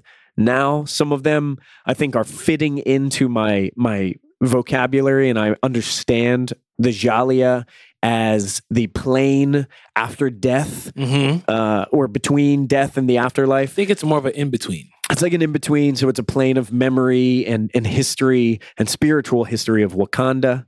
There are some things in here, some character names that I think I can't speak for everyone, but I'm getting used to, and over time, I'm beginning to remember some of this. And you made the analogy, you said Ta-Nehisi kind of used The Wire as a parallel. Yeah, I listened to a podcast that Ta-Nehisi Coates was being interviewed on, and he talked about how he watched The Wire starting at season 2. And how, if you've seen The Wire, you're probably like, huh? What? How you going to jump in season 2? And he said he enjoyed not knowing everything and kind of watching and listening and going, who's that? And what's this? And what's going on? And how he kind of enjoyed the unfolding and developing and then kind of creating the now I see. And how in some way, shape, or form, he thought about that or had that in mind or was considering that in how he's writing this. And part of one of the things that he was thinking about is, are people going to stick with him long enough through such a thick, dense story to be able to get to the aha moment? So it seems like he's aware of the fact that I know you don't know what all these things mean. Yeah. I know you're not picking up every single thing I'm putting down, but it's intentionally dense so that you pick up a little more and a little more and a little more, which kind of made me go, oh, okay, it's not just me. Because I'm still enjoying myself, but I do close the book sometimes and go, did I get all that? Yeah. And in fairness, that approach to digesting something is not for everyone. I don't know if I would be able to hop into season 2 of something and really enjoy myself, but I understand the intentionality behind doing that sort of thing, really submerging someone into the deep end and saying, I promise you over time this is going to pay off. And as you learn these characters' names and their plights and their stories, that's going to be a certain kind of discovery and a certain kind of fulfillment, I think, as a reader. Gosh, but it's always funny. It seems like a difficult task every single time we do Black Panther Book of the Week, because I think, how do I, in very few words, summarize what's happening? Well, we got the Dora Milaje, who who were now? I'm trying to remember who the main leaders of the Dora Milaje are again. You mean the characters Ayo and Anika? Yeah. So we've got Ayo and Anika, who have broken away from the king, from T'Challa. Don't really trust him right now, and they are in love as well. Yes. So there are some plots, multiple plots, and they're kind of partnering with Tetu and Zenzi, right? Who appear to be, by all conventions, the bad guys. Yeah. Who are effectively talking to the people of Wakanda and saying, your king is not serving you. Right.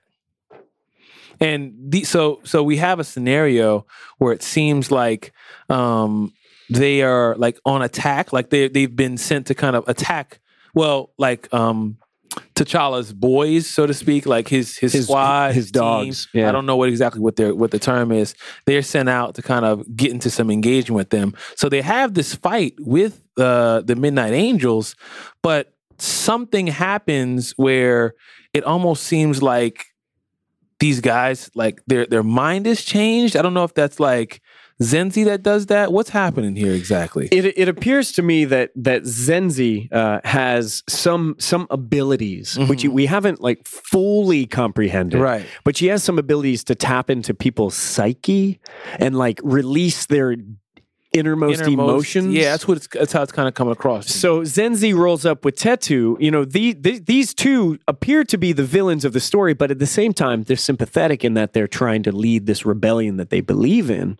And Zenzi rolls up and she's fighting off the dogs, the war dogs, by allowing them to feel doubt and fear, and maybe allowing them to taking their questions about the king and the job that they're doing and surfacing it. Yeah. So now they're almost paralyzed by anxiety or confusion, like thinking, why are we here shooting people? Yeah. They're taking their masks off and rubbing their faces. Like they're having a little meltdown right now. They're having a moment. And it appears that that's a powerful tool for Zenzi because it's going to allow A, that offense to stop, and B, she's going to be able to find these fighters, these soldiers now as sympathizers for her cause with Tetu. So that was an interesting moment. Yeah, so that's one of the moments that we have here. We also have a moment between T'Challa and Tony. So what's kind of happening here? This is interesting. You have, I always like when T'Challa is connecting with the Avengers and basically asking for perspective outside of Wakanda. Like he's got all this stuff he's looking at. He's looking at the guy, Kwabena, the guy who had the bomb in his chest. He's looking at Zeke Stain, and so like T'Challa's really like being a monarch, being a warrior and a king. I think just the way they're showing all the dynamic pieces of what goes into that. Yeah, it's a lot. Like it's just not as cut and dry as you would think. I'm the king of Wakanda.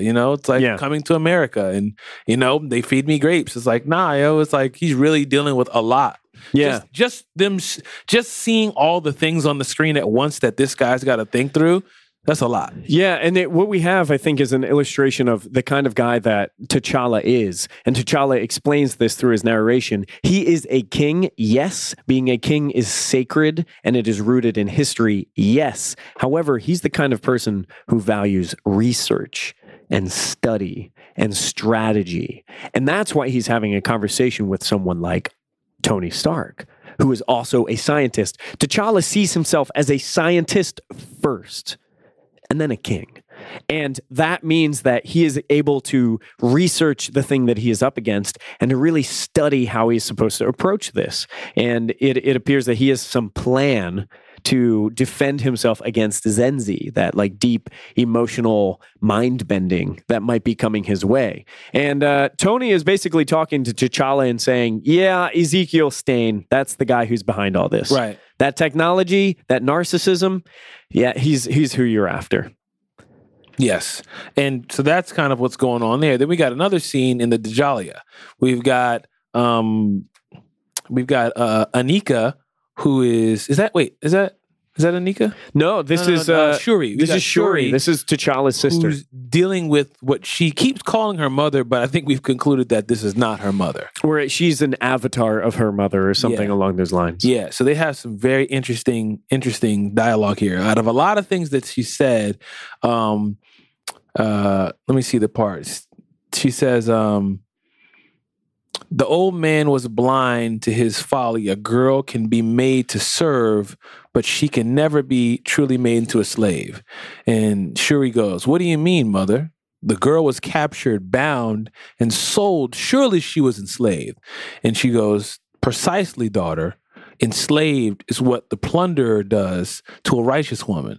But a slave is a righteous woman who has accepted the plunderer's law. I thought it was a very interesting statement. Just kind of like the difference between being enslaved and being a slave. Yeah. And one is something that is done to you, and the other is the decision for you to submit. Yeah, you accept it. But just because you are locked up and bound does not mean you accept it. Bottom line, what is going to happen to Shuri when she comes out of the Djalia? Oh, man, I think this is kind of like a montage to end all montage. You know when Rocky's getting ready for the fight and he's training, he's running through the Italian market, he's jogging up the art museum steps. This is like that, except a spiritual version in another plane of existence. I mean, she's literally climbing a mountain with her spiritual, like, glowing mother. You know what I mean? In the like middle after like plain life. And she's telling her stories that are supposed to like teach her / remind her / enlighten her. And you have to think that she's getting put on so that when she comes back, she's going to bring this clarity to T'Challa. There's a line in here that I really, really enjoy. Right before her mother seems to jump backward off of this cliff of this mountain that they climb together. And it appears like this is the graduation moment for Shuri. Like, you don't need me anymore. So here we go. The line that she used, there is no fist wide enough to hide the sky. Hey. And she's You better saying, say that. you can be locked up. Preach it. But you're not a slave if you don't submit to it. Uh-huh. You can be under pressure. Come on now. But you don't change. Yeah. You might be held captive for years. Held captive for years? But there's no fist wide enough to hide the sky. But there is no fist. Come on, somebody. Everybody out in the internet ought to thank God. Is that what we were going? That's it. Is that what you wanted? That was about it. The backup. That was it. Was that right? I think that's I didn't know actually. you could preach, Adam. Hey, well, you know, I can throw my voice as well. Fair enough. And sometimes I sound like Ramonda. How about that? You know, but I think that's really powerful. And what I'm curious to discover is, how does that apply to the king? Who is the king being bound to? And as I was thinking about this, I was thinking what T'Challa is bound to, what T'Challa is caught up with, is the sacred right of being a king. He's being bound by the constraints of legacy, of history, of the idea of things being sacred. And he needs to be clever. He needs to be scientific. He needs to free himself from the chains of the past in order to serve the people of the present. And I think Shuri is going to be able to help him do that.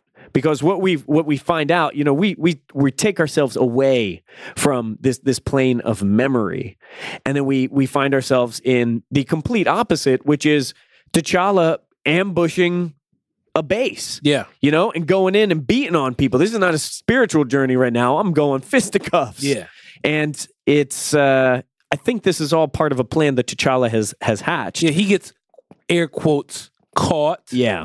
Pretty sure that's there's no way that a couple of random soldiers can just take out T'Challa. With the butt of the gun in the back of the head? Nah. No. So it seems like there's some kind of plan, and I think the plan that T'Challa has here is to get himself in the company of Ezekiel Stane so he can learn more about Stane. And in the meantime, have a whole group of people waiting for him, or more apt, he's got the crew.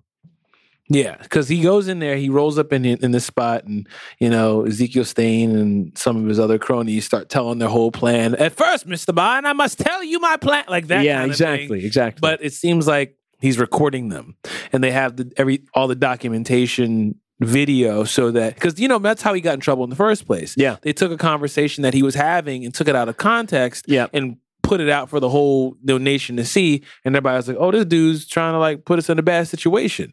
But now I think he's kind of flipping it and doing it the other way. And this guy, you know, I think that's what Tony was telling him. He's like, this guy can't resist. You know, he's an arrogant guy. Classic villain. He doesn't want to just get you. He wants to know that he doesn't want to just do this to you. He wants to do it to you and know that he's the one that did it. And I think this explain what he did and how he's smarter than you. And Ezekiel Stane, he outlines it right here. He says, oh yeah, your friend Tetu put out a contract on you, invited any mutant, alien, or cyborg in to take the king in return for a share in the future country. And so Ezekiel Stane is getting put on blast right now, because if that information gets out, I wonder if Tetu even realizes the contract that he entered into, depending on what Tetu's intentions are. I'm not entirely sure he knows what he's doing here, or the devil, the deal with the devil that he's made, right? Like, let me throw the king over. Let's get rid of the king in exchange for people, the country, the well-being of my entire nation. So, yeah, it's interesting because Black Panther knows he's got to go behind enemy lines, make it look like he got caught. Yeah. In order for him to capture that information. Mm-hmm. Maybe broadcast to the rest of Wakanda, maybe broadcast to Zenzi, something along them lines. But what we do know is he's got the crew. Now, the crew, all I know is everybody black.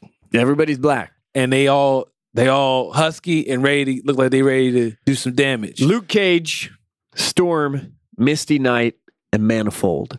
They're waiting in the Have you ever heard of the wings. Crew before?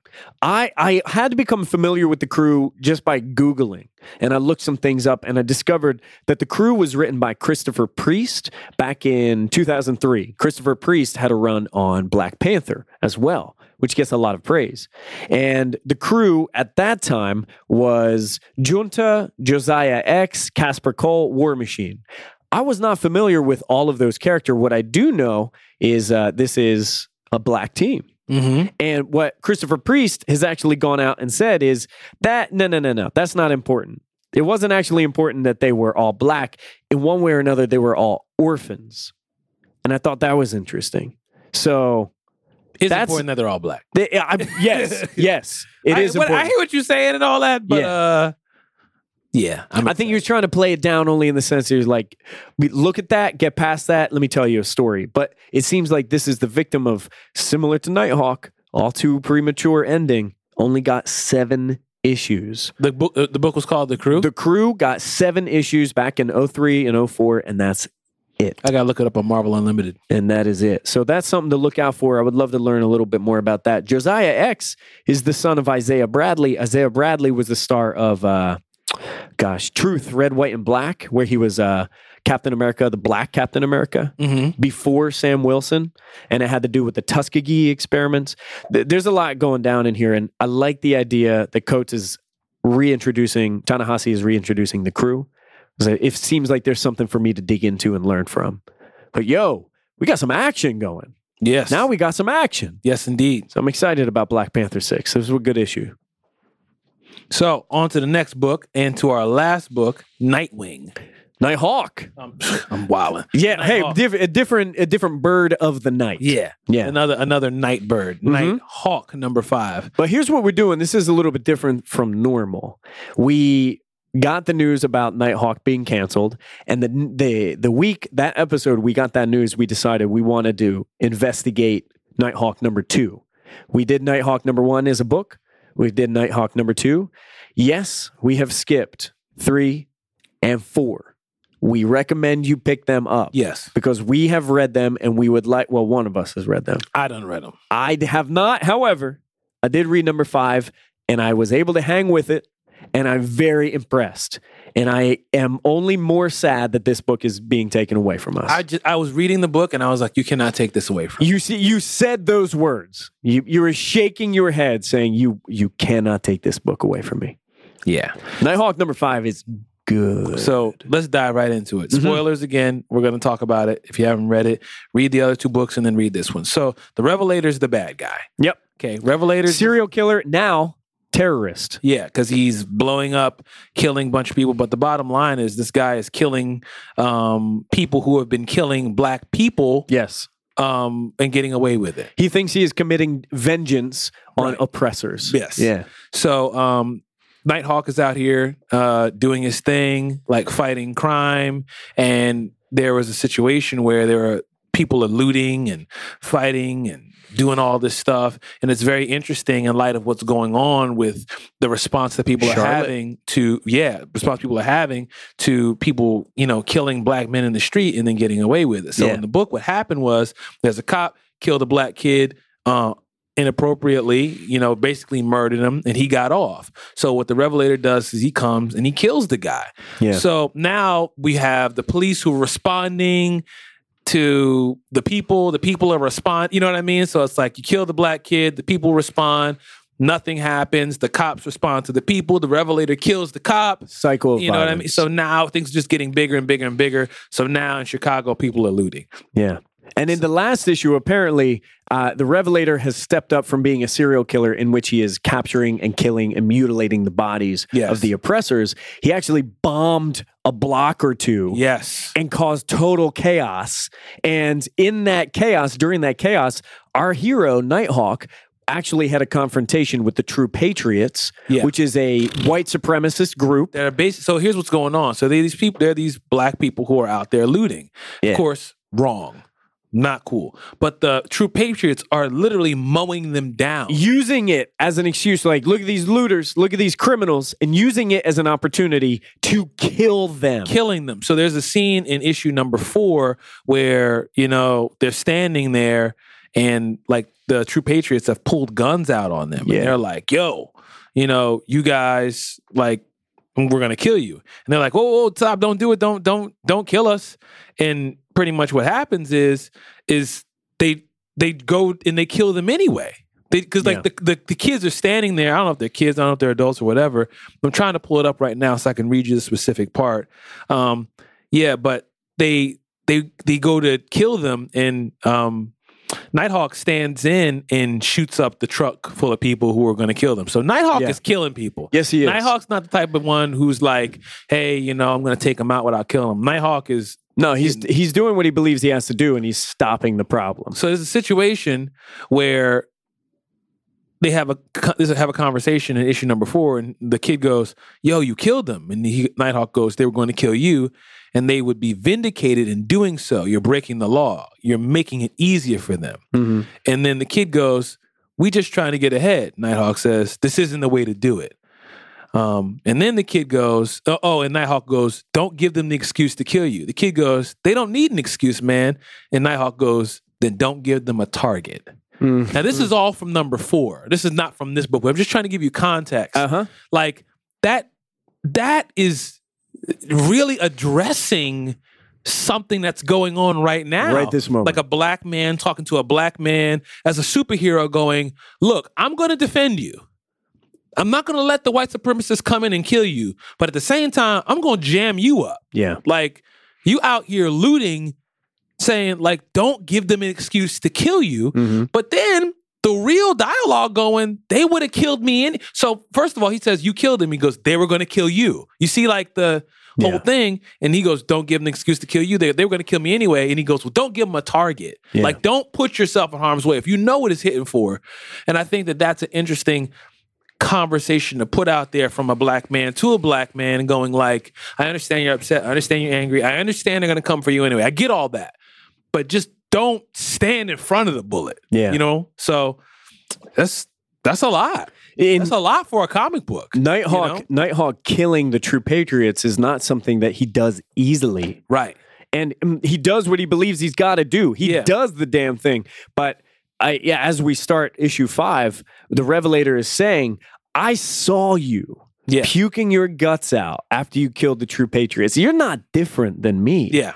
You are no different." And now we're getting into a conversation that reminds me a little bit of the Batman Joker kind of thing, where we're talking about, like, what makes us different? Mm-hmm. You think you're sane. And Revelator is trying to bring Nighthawk down and say, you want to kill these people. It's in you. Like, yeah, me and you both. Yeah. We're the same, you and me. It sounds just like Batman and Joker. Yeah. And Nighthawk is saying, what you're doing is destroying the city. And Revelator says, it's destroying itself. Yeah, I'm just responding to it. And the words he uses too, "Don't be the slave that cares more for his master than he cares for himself."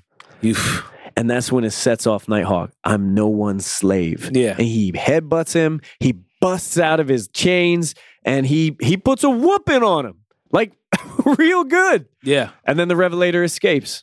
Yeah. So now you got Nighthawk with busted gear. He's off the radar. He's got his partner Tilda looking for him all over the place, and he's trying to take some pictures of the Revelator's like room. All these newspaper clippings about people. She's trying to put it together. Who's next? Where do I need to go in order to stop the Revelator? Right. So we've got some other characters. You got some friends of his that are cops. So we've got a cop who's a dirty cop who's working with somebody else. And you've got a good cop who's working with Nighthawk. So if you haven't read this, it's a lot to go through. I don't want to it's worth it. Really chop through every single interaction. But the bottom line is good cops doing good cop things, bad cops doing bad cop things. Yeah. Good cops working with Nighthawk, bad cops are working with the bad guys. Yeah. The overall bad guys, just to kind of give you perspective. The bad guys being a realtor who's trying to gentrify a neighborhood and was secretly working at with all costs. The True Patriots, with that racist group. He sent them out there. Trying to eliminate the black people in the area. Yeah. Yep. So like like you said, he sent these guys out there to do this job. Yeah. He set them loose. And, Nighthawk comes in and handles them. So he's like very upset about that now. Tilda finally has an opportunity to send drones out, those like flying birds, the owl sentinels, and find Nighthawk and pick him up. You got to imagine that these flying owls around the city of Chicago are like, People what is this mechanical? What is it? owl? It's easy enough when people see a drone. I don't know if you've ever heard the sound a drone makes, but you look up and be like, the hell is that? You see this robot bird swooping around.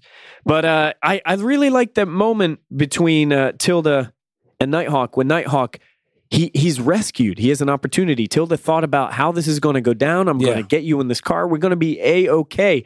And Nighthawk begins to say, hey, Tilda, I just want to say, and she says, don't start complimenting me now because that would be awkward and out of character for you. Give me a raise and continue to look upon me with silent envy and respect. And lust, because I know you've been checking out the goods. So I really like that dynamic between these two. That's her thing. That's how she talks. She's spunky. She's at it, and she does the job. She does the damn job. Give you a little more insight again on the book here. Good cop, has good cop partner. Yep. Good cop is working with Nighthawk on the DL. Doesn't tell good cop partner what he's doing. Mm-hmm. So they have that whole, what are you doing? Why don't you tell me what's going on? No, nothing. So as he's going off, he gets a phone call from Bad Realtors Bad Cop Connect.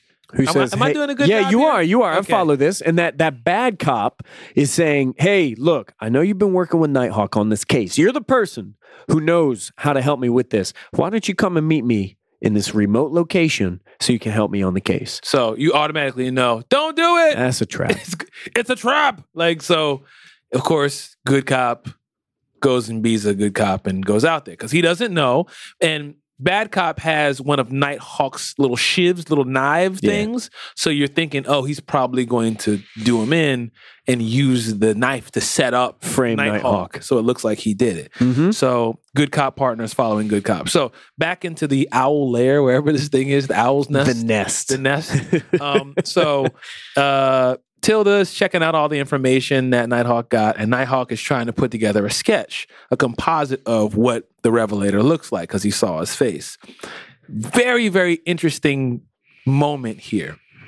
Tilda says, yeah, I'm putting all this stuff together, but what are you doing? Like, what are you doing right now? And he says, I'm, trying to put this composite together. Once I put the composite together, I can identify the Revelator. And here's Tilda. She goes, identify him. That's what your top priority is? Because I can identify him without facial composite software. You want to know who the Revelator is? He's me, he's you, he's the father or the uncle or the older sister of Latron Staines. Now, Latron Staines is the kid that was killed, murdered by the cop. Who was acquitted in the beginning. Right, the cop that got away. Or maybe the brother of someone the cops disappeared at Home and Square. He's the guy whose wife was found dead in a jail cell after she was arrested for a traffic violation. You see the reference point of what that is right there. He's anyone who's felt the sting of the whip or the boot on their throat, and you want to identify him? Look around you, boss, and this city is filled with Revelators. We don't need to just identify him. We just need to stop him before he adds more fuel to the fire that's burning the city. You know this as well as I do. And reading that, you're just like, dang. Because being a black man, you get that. Like, it's kind of like, am I the Revelator? Like, is that what you're trying? Is that what you're trying to tell me? Because I kind of, based off of that definition, I kind of am. I'm just not acting out like the Revelator is. I thought that was really powerful because there was a moment when I had to think, is it important if you identify him or is it not? Because I think what Tilda is noting here is the priority is you stop this from getting worse. But you trying to figure out who this is and piece together why this is happening is bananas because you know why this is happening. Yeah. And for a moment I thought, well, hold on. I don't want to strip the identity from someone because the person doing this has a problem, has a real problem, and thinks that you can be a serial killer or a terrorist and cause. Like that's the answer. Like that's the answer. But the truth behind this is time is of the essence. Revelator is loose. Time is a flat John. Time is a flat John. And Tilda is saying straight up, you are wasting your time because you know what the motive is. And we don't need to explore that right now. Right. We need to stop it from becoming worse. And the moment in which Nighthawk sits and thinks. You can see the gears in his head. Yeah. It's like one of those moments where you're like, Dag, you're right, but I don't want to say it out loud. Yeah. Stop making me think. So Nighthawk gets a text message from Good Cop Buddy. Good Cop Buddy is saying like, hey, I'm coming out to this area. Yo, I'm going to need you back help up. me out. You know what I mean? And that's when we realized that trap that we suspected. It's a trap. It's a trap. Thank you, Akbar. That is 100% a trap. And right in time, well, I guess it's not actually in time, because bad cop stabs good cop. Partner cop shows up and says, what the hell is going on here? And she gets shot at. Looks like she was wearing bulletproof vest. Bad cop shoots good cop partner. Mm-hmm. So she goes down. Good cop's on the ground, bleeding out. Nighthawk shows up in a contraption we did not know he had. That joint looks like some real goblin Something thing. straight from Green Goblin's, lair, whatever. The flyer. Yeah, it just comes right up in there, knocks the dude out, and snaps his neck. He kills him, yo. Kills the cop. Nighthawk is doing work. Yeah. And of course, good cop partner hops up, pulls the gun on Nighthawk, and the bleeding out good cop is like, yo, listen, you should meet my friend. It's Nighthawk. You just saved my life, I think. Yeah. And then that's where it ends. And that's, it's funny, the stance that you see from the good cop partner, her name is Nina. The stance from Nina where she's standing on the ground, pointing the gun at Nighthawk. She has every reason to shoot Nighthawk because she just watched Nighthawk kill a police officer.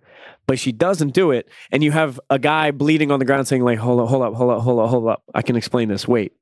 That's a difficult situation right there.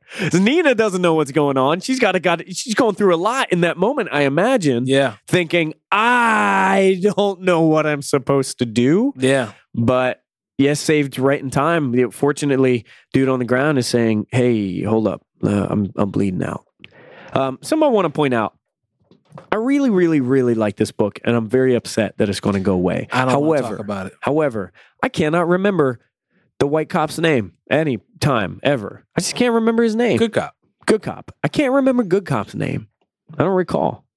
And I just point that out because I'm like, who is that? I don't know. He's just a good guy. Okay, we're good here. But look, David Walker, Martin Morazzo, the comic that you make is unique. It is genuine. It's authentic. It pulls no punches. Yes. It's violent, but it's complicated. And it's not violent just for violence sake. It's like, man, I'm angry. Come on. The people who commit violence I'm just thinking have like feelings. I'm thinking like when this book goes away, is Nighthawk going to eternally be this kind of character? Or is this someone's interpretation of Nighthawk? Because I don't know. I just want, okay, so here's what my request is. Can Nighthawk always be this kind of guy? Mm-hmm. So whoever writes him will be writing him with these, like, he's in Chicago, he's in, you know what I mean? Like, because this story is an important story. Yeah. You know what I mean? Even if this book doesn't do well, if Nighthawk shows up somewhere else, could he show up in the Marvel Universe? Could he show up on, you know what I mean? Like, I just think that this character is important. I agree. Yeah. I agree. And I'm really sad to have this character go away. And I'm curious if he will exist with other teams or is he an independent operator? What's going to happen? Am I ever going to get to see the crew roll with Nighthawk? Am I ever going to get to see Black Panther roll with Nighthawk? Am I going to get to see Sam Wilson try to reconcile the kind of justice that Nighthawk is serving up? Mm-hmm. I want to see those conversations take place. I want the character to stick around. I want the series to stick around. David Walker, you're being robbed, man. This is a good story. I think we have one issue remaining, and that is a tragedy. That is a tragedy. If you're not picking up Nighthawk, I recommend it. Even if you got a thing where you don't like picking up the big two, the Marvel books, blah, blah, blah. This is different, man. It feels different. It feels poignant. It feels powerful. It's one more P. Tough. So that's not a P. Prolific. Punchy rock. I like prolific. Okay. All right. Next week, here's what we got. I'm excited about this. Next week, we have Batman number 8. Mm-hmm. Cage, exclamation point. Yeah. We've been waiting on that one for a while. Jessica Jones, number 1. Okay. Mrs. Jones. I want to read Cage for sure. Yeah. I want to read Cage because that one's a mini series and we've been waiting for that for a long time. And Batman, we have not done a book of the week for book one of Monster Men Are Coming. So that's something we can investigate. What say you? What do you think? I mean, if you haven't read Batman #7, if you haven't read Nightwing, if you haven't read Detective Comics, Monster Men is on part 3 already. Next week, that'll be Monster Men, Night of the Monster Men Part 4. Dag. So it goes through other books. Yes. So I think it might be easier to do Cage and Jessica Jones. I'm into that. Hey, look at that. We got a little a domestic pairing right there. We do the Cage book. We do Jessica Jones. Yeah, We did his and hers. It is the Mr. and Mrs. I'm about it. And maybe we can just touch on Night of the Monster Men in general. Just talk about how we feel about it. Because we read the first issue. That plot has already started. That was last week. I have things to say about it. I have thoughts and feelings, and I want to get around to those, but I would love to spend my time on some new stuff too. Because look, Batman ain't hurting. Batman's going to sell. It's going to do all right. So I'd like to celebrate some of these undersung characters a little bit first. All right. And that's episode 41. Let me know where they can find you on the internet. You can find me on Twitter and on Instagram using the same name, Adam Teterus, ADAMTETERUS. Join me every Monday for Man Thing Monday. I got people celebrating Man Thing Monday on Tuesdays right now, and I appreciate you. Send it to me. I got content until the cows come home. Those cows ain't never coming home. Wow. I got content eternal. Wow. So that's what's up. That's what's popping. All right. You can find me on Twitter, Instagram, Snapchat, all using the same John at Octavius A. Newman, OCTAVIUSANEWMAN. I have a great time doing this show. What about you, Adam? I love this show. This is Wednesday, Brown Bag Day. This is the day that I wait for every single week. And I wait a whole week, and I think it's been too long since I've sat down with you and done this. So I'm happy for every opportunity. All of them. So a couple things to recap. One, we're on SoundCloud. Subscribe follow us on SoundCloud. Leave your comments on SoundCloud so we can see exactly what you think if you're listening on SoundCloud. We are also on iTunes. Leave us 5 stars and a positive comment there. Please subscribe, rate, review, share this with somebody. We're also on Google Play and everywhere else fine podcasts are found. We're also going to be on YouTube very soon. With the episodes as well. So subscribe on YouTube, youtube.com/Comic Book Junto. Also, check out our merch for Comic Book Junto at teepublic.com/user/Comic Book Junto. You got 72 hours to get. I can't wait to see pictures of people in these shirts. Yeah. I'm so stoked about this. This is the greatest. That logo, yo. Like, honestly. It's good stuff. Whew. So that's what we got. All right. Anything else? That's it. I'm excited for Shin Godzilla. Oh, Luke Cage. We got some things we need to figure out. Wait a minute. We got some things we need to figure out. Luke Cage. Wait a minute. Did we go the whole episode when I was talking about Luke Cage? Luke Cage joins us in 2 days. So Octavius and I are going to take some time and we're going to sort out the best way for us to approach and broadcast our feelings on the show. I am so excited about this show. I know you are, Ak. And we want to take an opportunity and do respect to the show by being able to do a series of one-shots or however we got to do this. Yeah. But we're going to take some time. We'll promise we'll let you know what we're going to do. We will communicate what we're going to do. And, I'm looking forward to some extra episodes coming soon. Yeah. So I think one of the main things we can look at to begin with is the fact that they're doing a live tweet that I like to participate in. So here's what's going on. There are a couple like organizations or Twitter groups or whatever, how you want to call it, online who are going to be streaming together. Okay. Live tweeting together. Okay. So here's what it is. So it's Black Girl Nerds and Geeks of Color are going to be basically watching 4 episodes back to back on 3 different days. So on Friday, they're going to start at 8 o'clock and they're going to watch 4 episodes. Okay. Saturday, they're going to start at 6 o'clock and watch 4 episodes. Sunday, they're going to start at 4 o'clock and watch the rest of the episodes. Mm-hmm. And they're going to be using the hashtag Sweet Christmas. I love and that. hashtag Luke Cage. I love So that. if you want to join in, which I think is really a cool idea, so we can all like hit play at the same time and watch at the same time and tweet at the same time, so we can all kind of have this collective moment like we're watching it together, even though we're all over the world. Yeah, of course. And of course, this is Eastern time, just to keep... No, wait, hold on. This is Central Standard Time. Oh, CST. Wait, no, hold on. I'm wrong. So 8 p.m. Eastern time on Friday, 6 p.m. Eastern time on Saturday, 4 p.m. Eastern time on Sunday.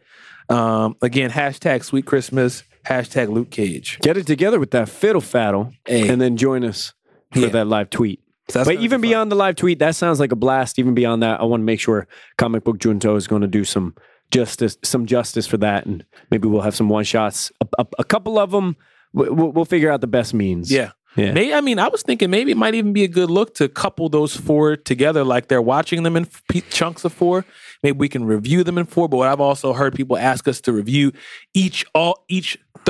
an episode for each episode. So we're gonna 13 try one-shots. something. It's a lot. That's a lot. There's a lot of content. So I don't know. We'll come up with the best answer. Promise we will communicate with y'all. All right. Thank you guys for listening. We love y'all. Until next time, peace.